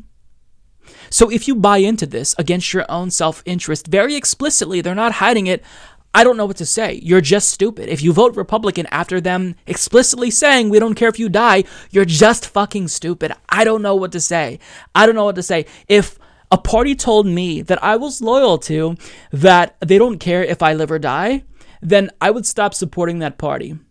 Maybe you should too. Maybe you should rethink your vote for Republicans after they're now telling you very explicitly that your lives don't matter. And think about this. Think about how easily they're willing to just throw their base under a bus to protect the profits of private corporations. And they're going to do this, right? Because we're not talking about this. We're not having this conversation in week 13 or week 14 of quarantine. It's week 2. Week 2, and we're already talking about this. So brace for impact, prepare for disaster, because they're going to do the unthinkable. They're going to send people back to work, resume business as usual, and if more than 1 million people die, estimates say 2 million, fuck it. There's money to be made. So that's what we're going to do. Now, some Republicans are already resuming business as usual. For example, Jerry Falwell Jr. is reopening Liberty University this week and ordering all faculty members back to work. How many of them are immunocompromised? How many of them are elderly? I mean, what a pro-life move to make. Like, these people are the biggest frauds ever. They are pro-life only insofar as they're able to weaponize the pro-life issue to help them win elections to then fuck you over economically. Now, I want to share some responses that I thought were just perfect for this. Bree Newsom Bass had the best response, I think. She said, everyone arguing that 1 to 2% of the population dying isn't a big deal needs to identify 1 or 2 close family members or friends that they are willing to offer up to death in this moment for capitalism. Name them, say their names out loud, and speak it into the universe with the same ease you condemn others to death. That is exactly it. Candace Owens, if you think that old people should die, are you willing to sacrifice your grandmother or your mother to capitalism? Glenn Beck, are you actually willing to die for capitalism to protect the profits of Wall Street? You're going to go volunteer for a homeless shelter? You're going to go bag groceries? You're going to name anyone in your family who you think is worth killing to protect the economy? Like, this is what we should force them to do. Because we all know they're not talking about their loved ones. They're talking about our loved ones. The individuals who are disposable, just cogs in the machine, who bag our groceries, who box the things that we buy from Amazon. That's who they're talking about. They're not talking about themselves. They're not talking about elites. They're not talking about oligarchs. They're not talking about the ruling class. They're talking about you and your loved ones, your grandma. Now, I want to share a tweet also from Natalie Shore, who provides us with some much-needed perspective. She writes, if you're rightfully irate that Republicans are now openly asserting that they'll trade lives for points on the Dow, please know that this moment represents a difference of degree but not kind, and that this exact calculus is baked into the very structure of capitalism. Perfectly put. Perfectly put. This is the result of capitalism. We're in late-stage capitalism where we've stripped away all of the regulations and now we've unleashed the beast. And, capitalism is like a bull in a china shop. It's just wreaking havoc and we're just sitting by and watching it destroy everything. And even if it literally starts killing people at a higher rate to where people know what's the cause of their death, oh well, we've already unleashed the beast. There's no putting the cat back in the bag. We've opened Pandora's box. And now we just have to wait until it destroys us and hope that we can somehow restart society after this apocalypse. I mean, the situation is so grim. And, let me just say this to the Democratic Party frauds who are trying to capitalize on this. I think it's smart. But for example, Joe Biden tweeted out that we shouldn't sacrifice people's lives just to make money or help the stock market. But this is an individual who said he would veto Medicare for all as president, which is a policy that saves 68,000 lives per year. This is an estimate that comes from Yale University, not Mike from the Humanist Report, but Yale in a peer-reviewed study. So, I mean, nobody in this system will have your back. He's doing this because he has donors in the healthcare industry. Republicans have donors on Wall Street, and that's why they're willing to push everyone out, push them all back to work to make sure that you get the economy running for them so they can continue to live like kings and queens while you die to make sure that, the wheels keep turning. Well, I say, to hell with that. You should reject that. It's time for a general strike. If the government isn't going to stop the economy, send people home, then it's on us to shut this motherfucker down. Call for a general strike, shut everything down, because if government is going to tell us that we're so useless, we mean so little that we should die to save Wall Street and big business, we have to stand up for ourselves. You have to acknowledge that your life has value, your life has meaning, and no, you shouldn't endanger yourself to protect your employer or your landlord or the Republican Party or Wall Street. Your life has value. And I know that capitalism has kind of brainwashed all of us to get us to think that the most important thing is profits, but your life has value. It's time to deprogram get out of that cult that is capitalism, and have a general strike and take matters into our own hands. Politico put together a really interesting graphic where they actually go through and they map which people, which workers specifically, are the most at risk for contracting COVID-19. Now, as you probably suspected, it is the lowest wage earners in America. So this is a group of about 24 million workers. This includes cashiers, nursing assistants, paramedics, and they usually make less than $35,000 per year. So the people who are the most vulnerable are the least well off, which makes for an absolutely disastrous predicament. Because if you catch COVID-19, there will be medical expenses. There's a story that just came out where one survivor of COVID-19 was billed $35,000 in total. That's an estimate, and I'm paraphrasing the story, but it's a really bad predicament. So what they do here on this graph is they map it out. So as you can see vertically, this is the salary, and horizontally, they have the amount of contact. And people in the 50 to 100 range of contact, they are moderately at risk, and the most high at risk. Now, obviously, the one that stands out are registered nurses. Physical proximity scale is 94, so they are getting a lot of physical contact. Almost 3 million individuals in this country are registered nurses, and they make $70,000 per year. That's better than a lot of people, but certainly nowhere near enough given the risk that this job poses to their health. Now, one that is towards the low end, but they're still high at risk, are heavy and tractor-trailer truck drivers. They're at 42 on the physical proximity scale. Now, what I found not surprising are these areas. Low-wage jobs, a retail salesperson. They're fairly high on the physical proximity scale at 69, and we have 4.4 million people in this industry, and they're getting $24,000 per year. Barely over $2,000 a month. And they are putting their lives at risk. Cashiers, 75 on the physical proximity scale. 3.6 million people here, and they're getting $22,000 per year, less than $2,000 per month, to put their lives on the line. Elementary school teachers. Thankfully, schools are shut in some states. In my state of Oregon, they're shut until the end of April. But 79 on the physical proximity scale, and they get $59,000 per year. Personal care aides. There are multiple people in my family in this industry. Physical proximity scale, 86.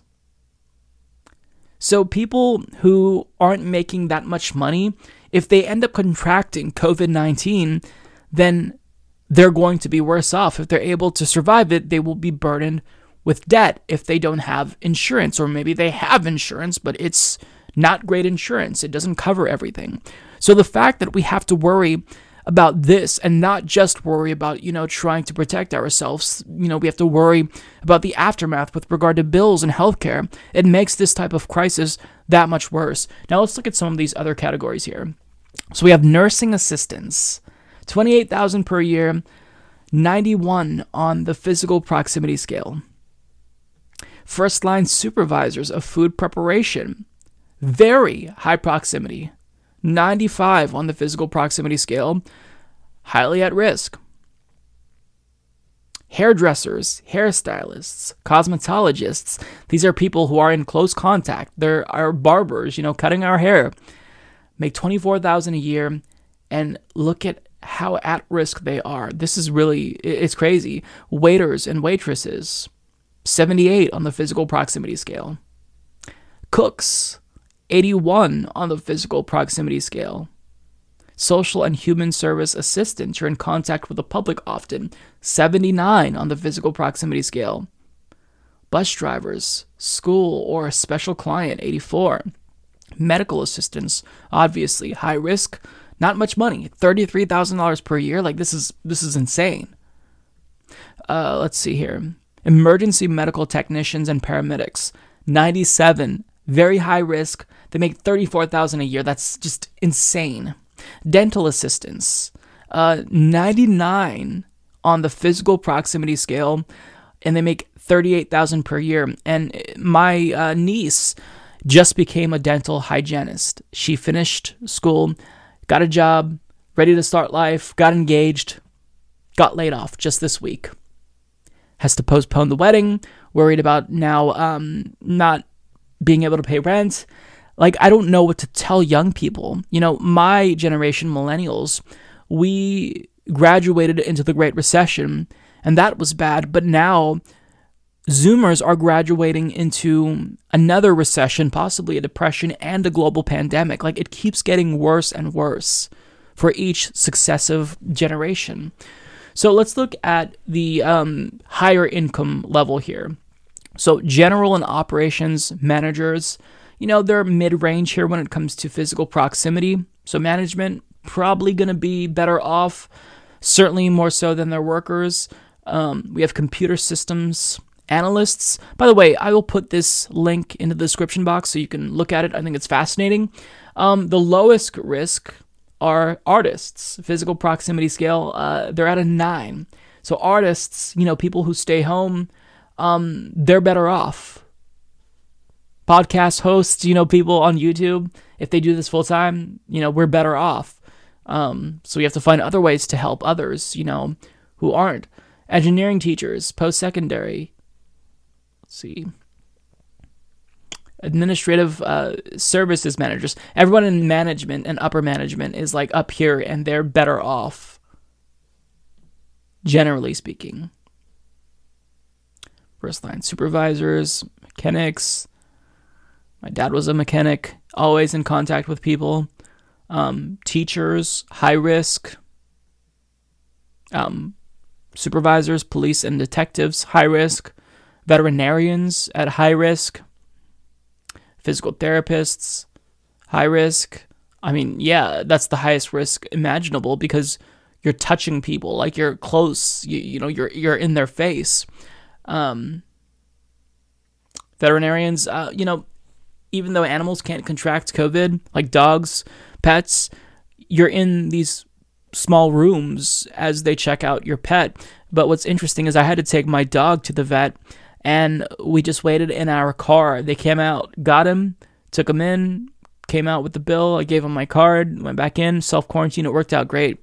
So I'm glad that businesses are, you know, finding ways to keep social distancing and, you know, safely conduct business because they shouldn't put their lives at risk. We have janitors and maids, kind of mid-range there on the scale, and they don't make very much money. Like, what you kind of see here is that there's a cluster that's in the low earning area and the highest risk, right? So in the right bottom quadrant, if we imagine, like, this is where you don't want to be, and it looks like the most people are here, the highest risk, you know, food prep workers, cashiers. So I'm not, you know, talking about this to scare you. If you are in retail or a cashier, a lot of people I know are cashiers because I came from retail and fast food.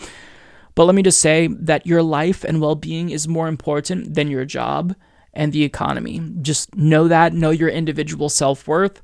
And if you are choosing to go to work because you really feel like you don't have a choice, please take precautions to protect yourself. Try to practice good sanitation habits. Absolutely do not touch your face as you grab or bag people's groceries. If people cough, don't feel ashamed to like step away from them because you have to protect yourself. You are at a high risk job now in a global pandemic. And a lot of people they disregard these types of low-wage workers. They don't think they should make a living wage. They don't think that they're worth anything. They think this is unskilled labor because anyone can do it.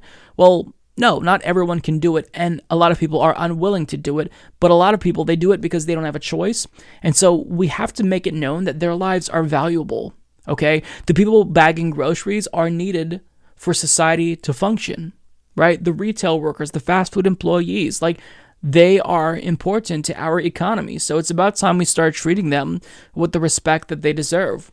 So yeah, I'll link to this down below, and you can take a look. I've stared at this now for a while. It's fascinating. There's a lot to this graphic, but yeah, low wage workers are at the highest risk, and that's it's not surprising, but still very terrifying. While Joe Biden is on TV comparing Donald Trump to a yo-yo and literally arguing with himself, Bernie Sanders is actually proposing real solutions that would help people make it out of this global pandemic. And the reason why Bernie Sanders is able to speak so clearly to the needs of working Americans is because he has already demonstrated that he is knowledgeable of what normal Americans are experiencing. So he knows and can predict the depths of this crisis. He knows how bad it could get if we don't take action, and not just any action, very precise action to protect the working class. So in an interview with Chris Hayes on MSNBC, he demonstrated why, out of a time when we really need a leader, Bernie Sanders is the leader we've all been looking for. Listen to the way he just eloquently and beautifully explains how we have to make sure we look out for working people. And, this crisis shouldn't have just made us aware of, the needs of working class people. The fact that it got to this point to where people are living paycheck to paycheck and are now missing paychecks, it's not just a crisis that's created by the global pandemic. This is a crisis that we kind of brought on by ourselves with our absolutely ruthless and brutal economic system known as capitalism. Take a look. We face at this moment, in terms of the pandemic, in terms of the economic meltdown, the most serious set of crises that have been faced in this country perhaps for 100 years.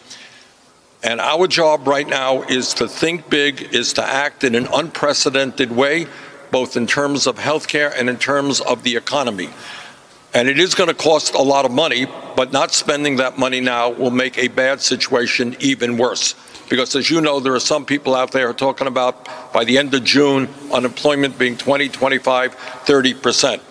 So right now, our focus has got to be, in my view, to make sure that all workers in this country are kept whole, they continue to get their paycheck, to make certain that in addition to that, people get a check of $2,000 a month, to make certain right now that we move in an unbelievably aggressive way to make sure that our healthcare providers, our doctors and our nurses are not dying on the job trying to protect us.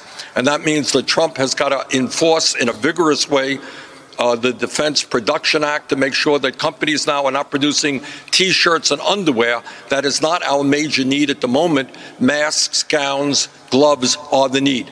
And companies have got to do that. Some are already voluntarily doing it. They need to be compensated well. But they got to transform their production capabilities to deal with the crises that we face right now.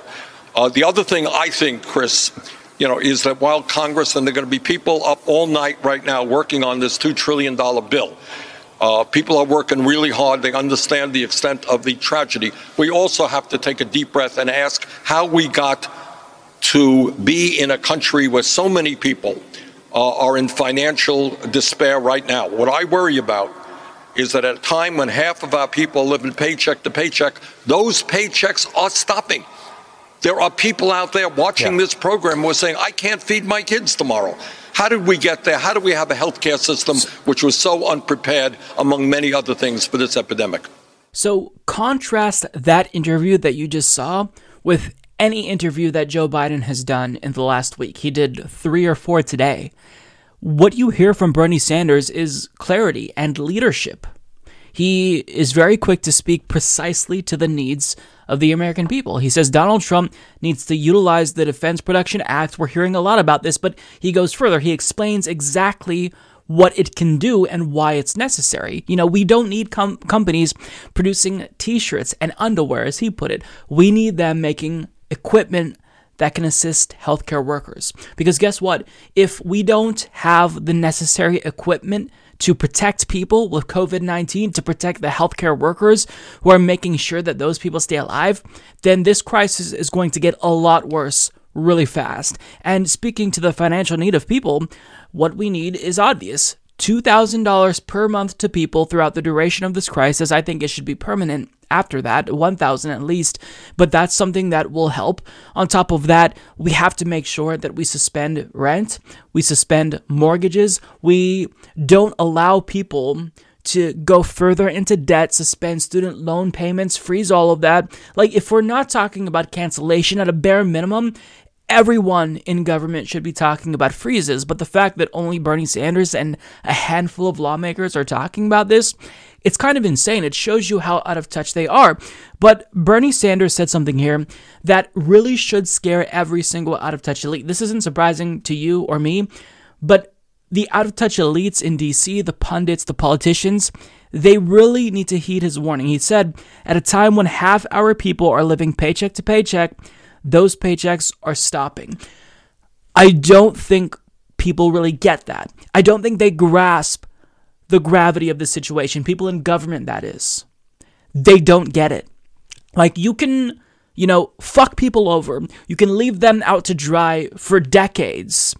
But at the end of the day, so long as there's no more distractions, there's no more need for them to continue, being a cog in the machine because they're losing everything. That's when shit gets real, for lack of a better word. That's when social order starts, going into chaos, right? People, they behave, they go to work, they come home, and they distract themselves with video games and Netflix. But when you take away their livelihoods and they feel as if they have nothing left to lose, that's when people really start taking to the streets. That's when we see a general strike. So lawmakers who aren't taking this seriously, they do it at their own peril. Because if workers have nothing left, and you're not willing to stop them from losing what little they have, do you honestly think that capitalism is going to be able to survive? No, the system will implode in on itself, and this is what anti-capitalists like myself have been warning people about. Capitalism, if you don't at least try to rein it in, it's difficult, but if you don't try, it eventually becomes so big to where it enters late-stage capitalism, and now end-stage capitalism, and it starts to literally eat itself, where it takes away everything from workers, because that need to, increase profits is so strong that, oh wait, we've taken all the money from the peasants and now they have nothing and they can't buy the products and the services that we're producing. What do we do? And it's reaching that point. COVID-19, this global pandemic, could accelerate that process. And with the way that, government is dragging its feet, we had a lot of talk about universal basic income temporarily, but Democrats were talking about means testing it, and now Republicans don't really want to do anything for workers, at least what they're proposing isn't sufficient. But, if Democrats go along with this, then they're also bailing out large industries, private companies, corporate welfare, and there's no stipulations, no assurances at all that that money isn't just going to go into stock buybacks, and, we need it to help workers. So the situation is grim, and lawmakers, I don't think that they fully grasp what's about to happen, how society will devolve into chaos if they don't actually take this seriously, both from a healthcare standpoint and economically. But Bernie Sanders gets it. And look, there's still a chance. He can still be the president. He can still be the nominee. So half the country in the Democratic primary, they still haven't voted yet. I haven't voted. New Yorkers haven't voted yet. It's not too late. We could have a real leader. We could have a real leader, and it's tough. Bernie's going to struggle to get headlines during a global pandemic. It's difficult to, organize when you can't knock on doors. But there's still a chance for us to turn this entire thing around, save the country and save the planet if Bernie's president. But anything short of that, I just don't think we have a chance. And even if he does become president, that doesn't mean that our path forward is easier. It's going to get tougher regardless. Our trajectory that we're on, our prospects are relatively grim. So we just need someone who's willing to fight. That's it. And we can still have that with Bernie Sanders. So whatever you do, convince people in your family, digitally, don't see them in person because they're social distancing. Convince them that they have to vote for Bernie Sanders if they actually want to change the country for the better because he cares. He cares about the people, and this is self-sacrifice. He's not running for self-serving reasons. I mean, if he were wanting to be president, he probably would have ran when he was younger. But I mean, he's running because he cares. Help him help you. Vote for Bernie Sanders if you haven't already. We still have a chance. So there was a little bit of rumbling last week and at the beginning of this week that Bernie Sanders was considering the possibility of dropping out.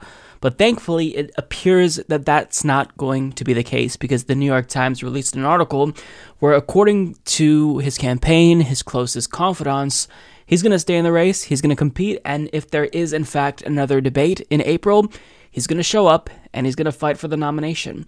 And I think that that really is important because this is an unprecedented time.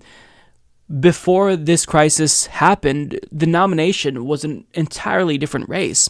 And now that it happened and we're kind of all experiencing this together, we need to hear different ideas. We need to hear different approaches. So I think it is important that Bernie Sanders stays in, allow the rest of the country to make their voices heard.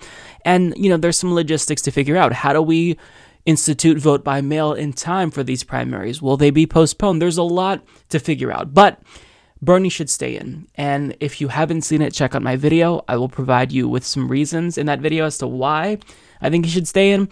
But Joe Biden was asked whether or not he'd be willing to debate Bernie Sanders. And quite frankly, he says no. Secondly, Bernie Sanders' campaign has said that he would debate if there was a debate in April. Do you think there should be another debate in April, and would you participate? My focus is just dealing with this crisis right now. I haven't thought about any more debates. I think we've had enough debates. I think we should get on with this. But So he's focusing on coronavirus. What exactly are you doing? Because you went MIA for almost a week after winning 3 states on March 17th, and now you're too busy to participate in a 2-hour debate, 3 maximum, but most likely 2-hour debate. Like, what are you doing? You're not doing shit, Joe Biden. You're not doing shit, and he knows damn well that in the event he debates Bernie Sanders, that is, going to be another possibility for him to faceplant, potentially look like a fool, and lose momentum. Now, if you look at public opinion polls, there hasn't been much lately, but national polling suggests that Joe Biden is starting to lose momentum. Bernie is starting to gain momentum. Now, the problem is that the rate to which Bernie's gaining momentum, it's very slow. So Biden knows, he doesn't have this wrapped up yet. Bernie Sanders isn't mathematically eliminated. So if he debates Bernie Sanders and it goes horribly wrong, it goes any way that, his last interviews went, it could be bad for him. It could be enough to change the dynamic of the race. Now, I don't necessarily believe that any debate with Joe Biden and Bernie Sanders could be as catastrophic for Joe Biden as that Mike Bloomberg debate was, because that was a different time in America, even though that was a month away. Now, everyone is glued to their televisions looking for information on COVID-19. Mainstream media isn't going to talk about the Democratic Party primary. They're going to pretend as if it's over. So it's going to be harder to get everyone's attention.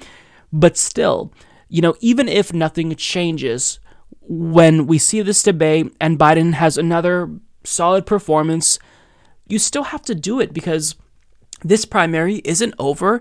And since the last debate and last couple of debates, things in this country and the world have changed dramatically. So, of course, you have to, show people that you're still, you're in tune to what they're dealing with. And if anything, Joe Biden needs more practice before going up against Donald Trump in September if he is the nominee. So, this is just going to help you. But, we all know Joe Biden is scared. His team wants to hide him away. And I'll admit, I think that's a good strategy. If I were working for Joe Biden, I never would. But if I were, I would hide him away as much as possible from the public. Because the more he's out, the more visible he is, of course, the more chance that people will see him faceplant or make a gaffe or say something stupid. But, he wanted to be president, so this is what you have to do. Now, Bernie was asked about this in an interview with CNN. Anderson Cooper asked him what he thought about Joe Biden's, disregard of the possibility of a debate. And Bernie Sanders, I think, made a really strong case for another debate. Vice President Biden was asked about whether there should be another debate in April. He essentially said, the time is done for that. I'm wondering what you made of his response. Well, I don't agree with him. I mean, I think that what is happening right now, obviously, it's a very strange moment for any campaign, and that is state after state. I think Pennsylvania yesterday or today is delaying their elections. Kentucky has delayed their elections. New York State considering delaying their elections. So we got a strange moment, but I think, one of the things that I think the people want is, especially in this unprecedented crisis in modern American history, is to hear the ideas of candidates as to how we got into this disaster. Why do we have such a dysfunctional healthcare system?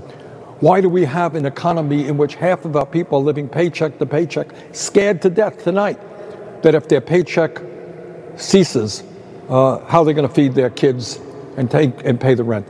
So I think we need a good debate as to where we go, not only just now, but in the future. And to my mind, if there's anything that this unprecedented moment in American history should teach us, we got to rethink the basic structures of American society. And that is guarantee health care to all as a human right, create an economy that provides for all people, not just the wealthy. Yeah, I agree with Bernie Sanders. Things have changed substantially just within the span of a couple of weeks. Our lives are incredibly different now. So you have to give people the option to maybe go in a different direction. And, it's not like it's a foregone conclusion that a debate is going to fundamentally reshape the dynamics of this race. A lot of people have just moved on. The media certainly has moved on. But you have to have this debate. You have two competitors.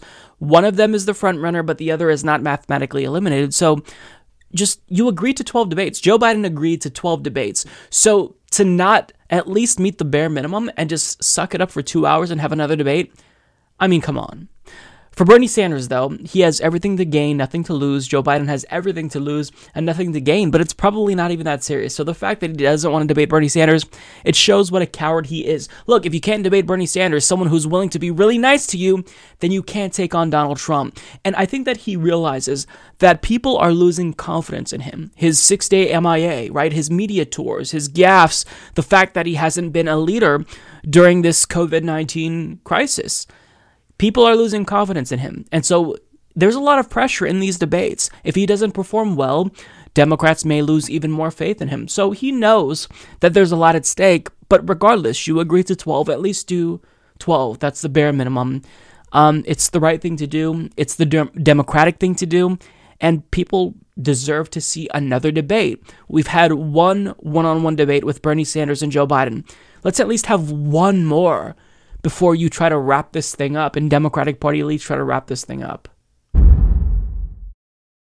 So currently, Joe Biden is vetting several women to possibly be VP, and there is different criteria that I'm assuming he's using, but one specific thing he's really looking for is someone who is prepared to lead the country should he not be able to be president. Now, this is according to a report by Mariana Sotomayor and Tim Stello of NBC News. And some people on the left are kind of thinking, does this mean, is he kind of signaling that he doesn't think he'll be able to serve a full term? I don't necessarily think that that's the case. I think that he may just be choosing someone who he thinks can take over in the event he chooses not to pursue a second term if he's elected president. But nonetheless, let's hear him out. So Democratic presidential frontrunner Joe Biden said Sunday that he has talked with former President Barack Obama about a potential vice presidential pick. Speaking to over 70 Georgia donors on a fundraising call, Biden said he and Obama recently agreed that his vice presidential nominee must have the political experience to step in as president if he were unable to serve. The most important thing, and I've actually talked to Barack about this, the most important thing is that there has to be someone who, the day after they're picked, is prepared to be president of the United States of America if something happened, Biden said. They have to be prepared, Biden said. Once I pick someone, God willing, if I'm the nominee, that there's not going to be any snafu. Biden has said repeatedly that he would prefer to pick a woman as his vice president, but he disclosed only recently that he is taking his age, he is 77, into consideration as he makes his choice. I have to pick someone, if God forbid tomorrow, if I contracted what my son had or something like that the person is ready on day one to be president of the United States, Biden said in February at a CNN town hall in Manchester, New Hampshire. So look, I will admit that I think that people are probably reading a little bit too much into this. Anytime you are trying to figure out who should be your vice presidential pick, you do have to take that into consideration. If something catastrophic happens and you die, that person has to be ready to assume the role as president. And, as we saw back in 2008, especially if you're older, you can really make a choice that just ruins your chances. Like, John McCain chose Sarah Palin, and now the Republican Party is perfectly, comfortable with that type of politician since we have Donald Trump. A lot of people view that as, hurting his chances. If he died, while he was in office, Sarah Palin would become president, and she is an imbecile, right? So I think that Joe Biden knows he has to pick someone that's competent. But with that being said, given the state of his cognitive functions, is there a possibility that he's choosing someone to lead should he not be able to even complete a term? I mean, sure, it's entirely possible, but what I kind of think when I see this is, one, sure, you have to be responsible and pick someone who's ready, but two, I don't think he wants to run for a second term if he's elected president. I don't even think he really wants to be president. I think that he thought this would be easy. He wouldn't have to fight hard for it. He just runs and is president. He's always wanted to be president, so why not? I don't think he actually wants to do this. I don't think he's up to the task. So if he's elected, he is choosing someone who he thinks will be his successor. In the same way that he was Obama's successor, he's choosing someone to basically carry on his legacy, whatever that may be. And that's kind of what I am looking at, which is why I think that having Joe Biden be the Democratic Party nominee is really harmful to the progressive movement, because if he is the president, sure, that's preferable to Donald Trump getting another 4 years, given how close, he is to replacing another seat on the Supreme Court. Then whoever Joe Biden's nominee is does have a really good chance of becoming the next nominee, because name recognition is incredibly important. So let's say he picks some corporate tool like Stacey Abrams. Well, automatically, she is well positioned to run in 2024, 2028. And that sucks because she has a good shot of winning in that instance if she was a former vice president. And she's a terrible candidate. She's not a good candidate. She's a corporate sellout. She's friends with Mike Bloomberg, of all people. So, who he picks is going to influence the Democratic Party and their trajectory for the coming years, if not decades. So that is what, I think he's looking at. Who is going to carry on this pro-corporate legacy, because we've heard there are various reports that Bill Clinton told Tom Perez to not let Bernie Sanders take over the Democratic Party. We know that the elites, the leaders in the Democratic Party, Barack Obama stepped in to make sure that Keith Ellison couldn't be the DNC chair, so that way Tom Perez would win. He made calls on his behalf. So the party doesn't want to relinquish control to the progressive wing of the party. They don't want to do that. So I think that this is also what Biden is considering. But sure, I do think there's a possibility that, maybe he is worried about his own health. Maybe he is worried that, cognitively he may not be able to handle being president. But I think that mostly what this is about is someone who he believes can carry on his legacy once he chooses to step down and not seek a second term. Because I really can't imagine a situation to where he's elected president and he is looking for a second term. I mean, with Bernie, if he were president, sure, you can expect him to seek a second term because, he's currently sharp. He's quick on his toes. He's doing okay.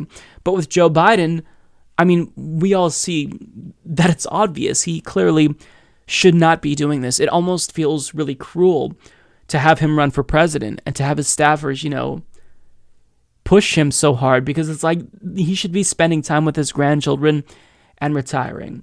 So I don't know what this means. Certainly, all we can do is speculate, but Joe Biden kind of put his foot in his mouth by using specific words like, if there's any snafu. I mean, that's not really doing anything to assure people that, you're confident in your own ability and, more importantly, healthy, because, age is not the most important thing ever.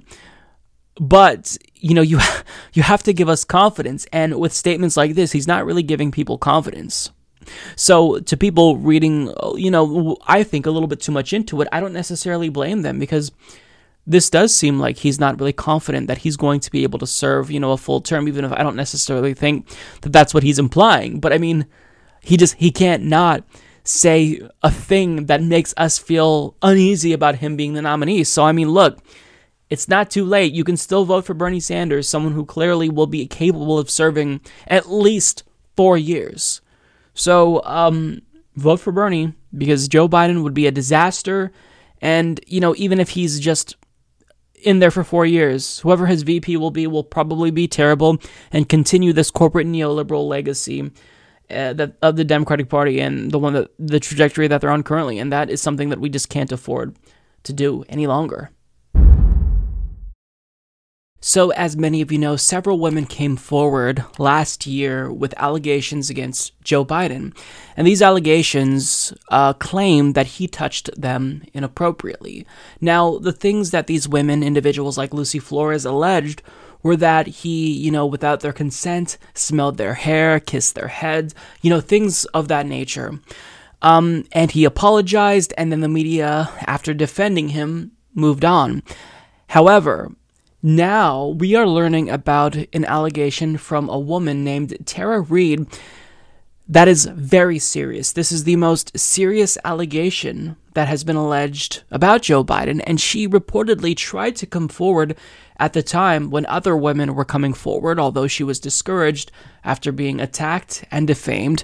And she reached out to an organization called Time's Up, which is supposed to help Me Too victims, and she was denied because they claim that since they are a nonprofit, they can't help her against someone who's running for federal office, which is really a dubious claim to make, legally speaking. But the story goes a little bit deeper, and Ryan Grimm released an article in The Intercept that explains that there's a conflict of interest that prevented them from helping her out. But before we get to that, I actually want to go over her claims, because these haven't been independently vetted yet. Ryan Grimm didn't really talk about these claims in his article. He talks more so about the aspects of Time's Up not wanting to assist her, but she did appear on Katie Halper's podcast, and she described what Joe Biden allegedly did to her, and this is very serious. Now, I can't provide you with the evidence. I can't independently verify the claims that she's making myself.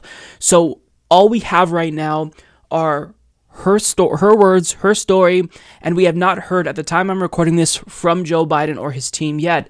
But I do think that she deserves to be heard, and I think that this is important. It goes beyond politics. This is about making sure that people in power, men in power specifically, can't use their positions of power to get their subordinates to do things that are inappropriate, that they don't feel comfortable doing.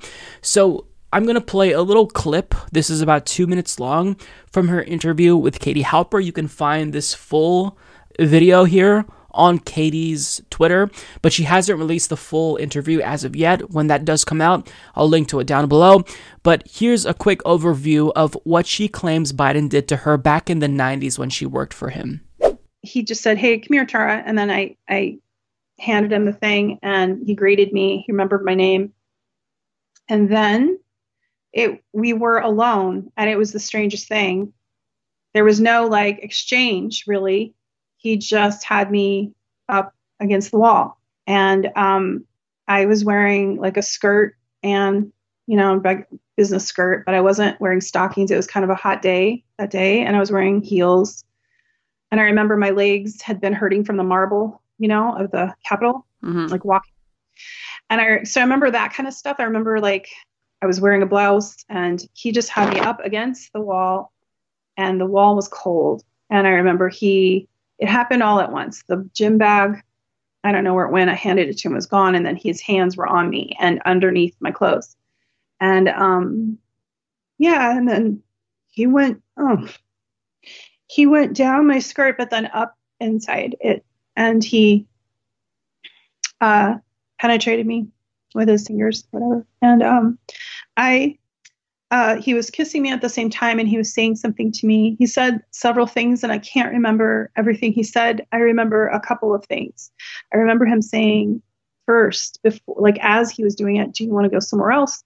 And then him saying to me, when I pulled away, he got finished doing what he was doing, and I kind of was pulled back. And he said, come on, man, I heard you liked me. And it's that phrase stayed with me because I kept thinking what I might have said. And I can't remember exactly if he said I thought or if I heard, but it's like he implied like that I had done this. Like, I don't know. And for me, it was like everything shattered in that moment, because I knew like we were alone. It was over, right? He wasn't trying to do anything more, but I looked up to him. He was like my father's age.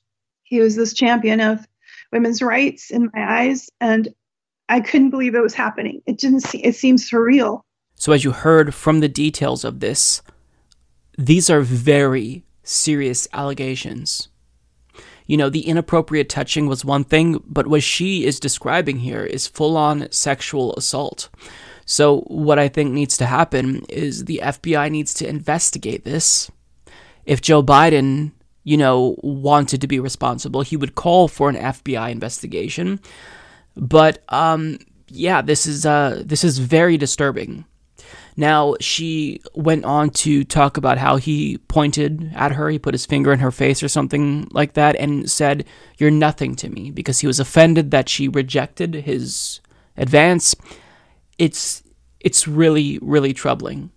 Now, I do want to get to Ryan Grimm's piece here. This isn't the full story, but I'll link to that also down below. What he describes here is also really disturbing because it shows that, conflicts of interests exist in politics. And even though organizations do good, at the end of the day, politics is politics, and people in power are going to have a lot of their little minions look out for them. So Ryan Grimm writes, last April, Tara Reade watched as a familiar conversation around her former boss, Joe Biden, and his relationship with personal space unfolded on the national stage. Nevada politician Lucy Flores alleged that Biden had inappropriately sniffed her hair and kissed the back of her head as she waited to go on stage at a rally in 2014. Biden, in a statement in response, said that not once in his career did he believe that he had acted inappropriately, but Flores' allegations sounded accurate to Reade, she said, because Reade had experienced something very similar as a staffer in Biden's Senate office years earlier. After she saw an episode of the ABC show The View in which most of the panelists stood up for Biden and attacked Flores as politically motivated, Reade decided that she had no choice but to come forward and support Flores. She gave an interview to a local reporter describing several instances in which Biden had behaved similarly toward her, inappropriately touching her during her early 90s tenure in his Senate office. In that first interview, she decided to tell a piece of the story, she said, that matched what had happened to Flores. Plus, she had filed a contemporaneous complaint, and there were witnesses, so she considered the allegation bulletproof. The short article brought a wave of attention on her, along with accusations that she was doing the bidding of Russian President Vladimir Putin. So Reade went quiet. As the campaign went on, Reade, who first supported Senator Elizabeth Warren and then Senator Bernie Sanders, began to reconsider staying silent. She thought about the world she wanted her daughter to live in and decided that she wanted to continue telling her story and push back against what she saw as online defamation. To get legal help and manage what she knew from her first go-round would be serious backlash, she reached out to the organization Time's Up, established in the wake of the Me Too movement, to help survivors tell their stories. By February, she learned from a new conversation with Time's Up, which also involved director Sharon Tijani, that no assistance could be provided because the person she was accusing, Biden, was a candidate for federal office, and assisting a case against him could jeopardize the organization's nonprofit status. The public relations firm that works on behalf of the Time's Up Legal Defense Fund is SKD Knickerbocker, whose managing director, Anita Dunn, is the top advisor to Biden's presidential campaign. A spokesperson for Biden declined to comment. comment. The SKDK spokesperson assigned to Time's Up referred questions back to the National Women's Law Center. So, it's absurd to think that they would lose their nonprofit status because, first of all, the whole point of the Me Too movement is to communicate to people in positions of power that they are not protected from these types of allegations. Harvey Weinstein, politicians.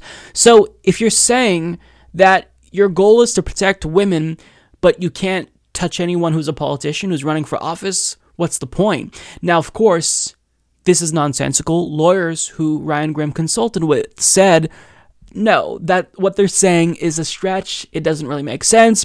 What I think makes sense is that Anita Dunn, she is working with Biden's campaign, and they didn't want to pursue this because they knew that it could potentially hurt him politically.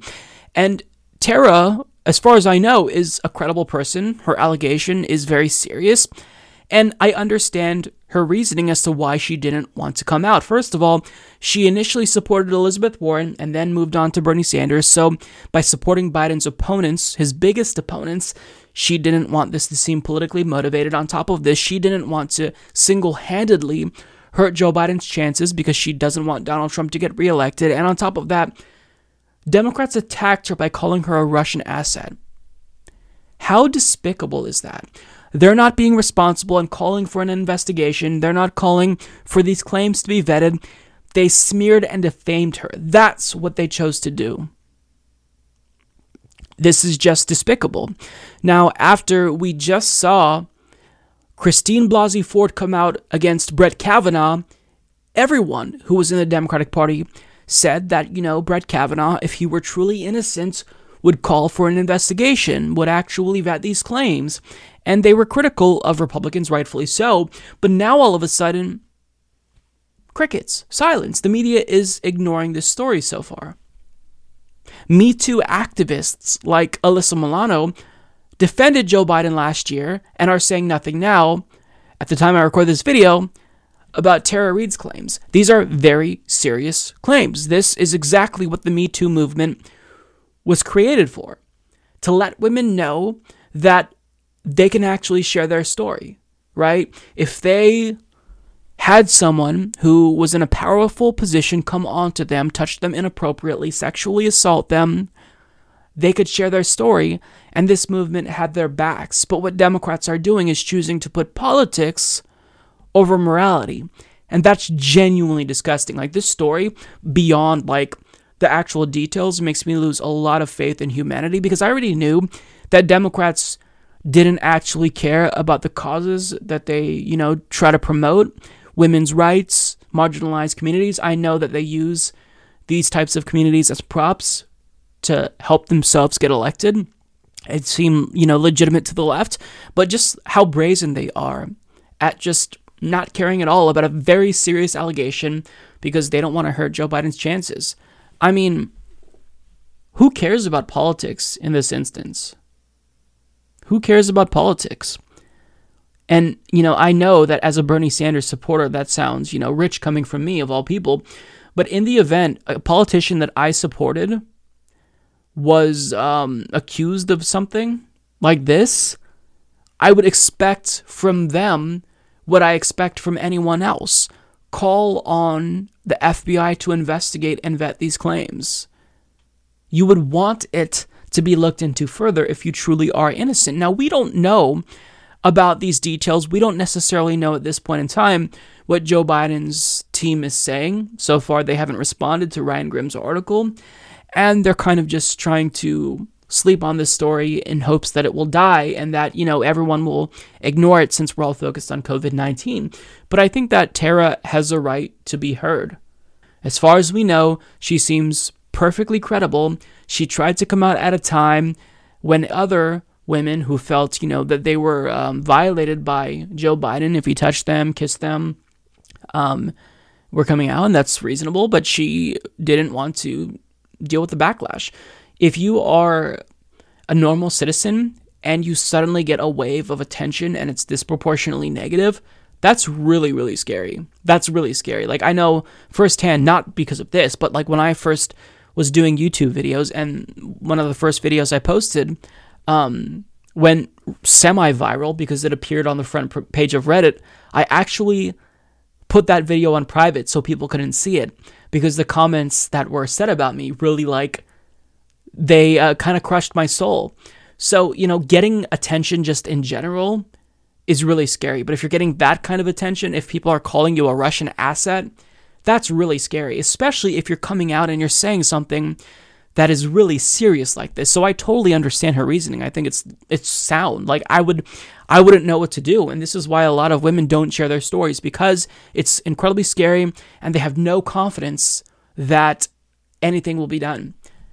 But I mean, the Me Too movement, the Time's Up Fund, was created specifically for this purpose. So women live in an environment where they feel comfortable sharing their stories. And now that it's someone that, they like, they're like, nope, sorry, we're going to leave you hanging. We'll refer you to the Women's Law Center, but we're not going to help you.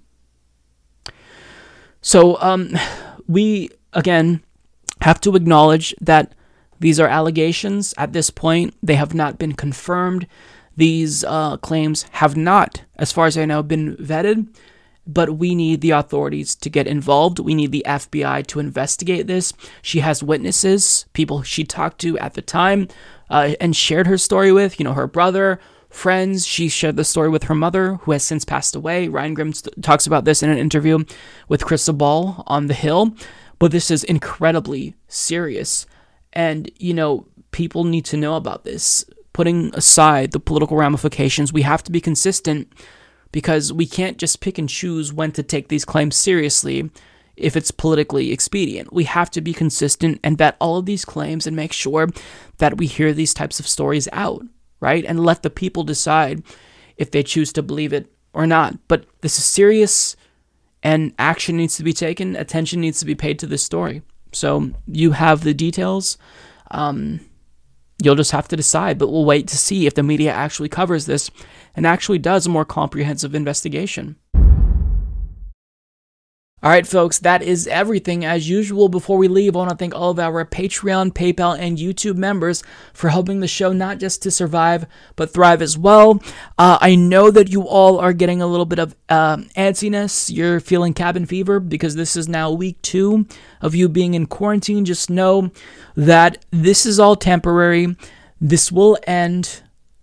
I don't know how normal things will be, but there will be a new normal. This will probably change the world forever, but just know that this is all temporary. And even though the future is uncertain, I don't want you all to, to be depressed and, feel down because you can't leave your house or your apartment or your studio, whatever.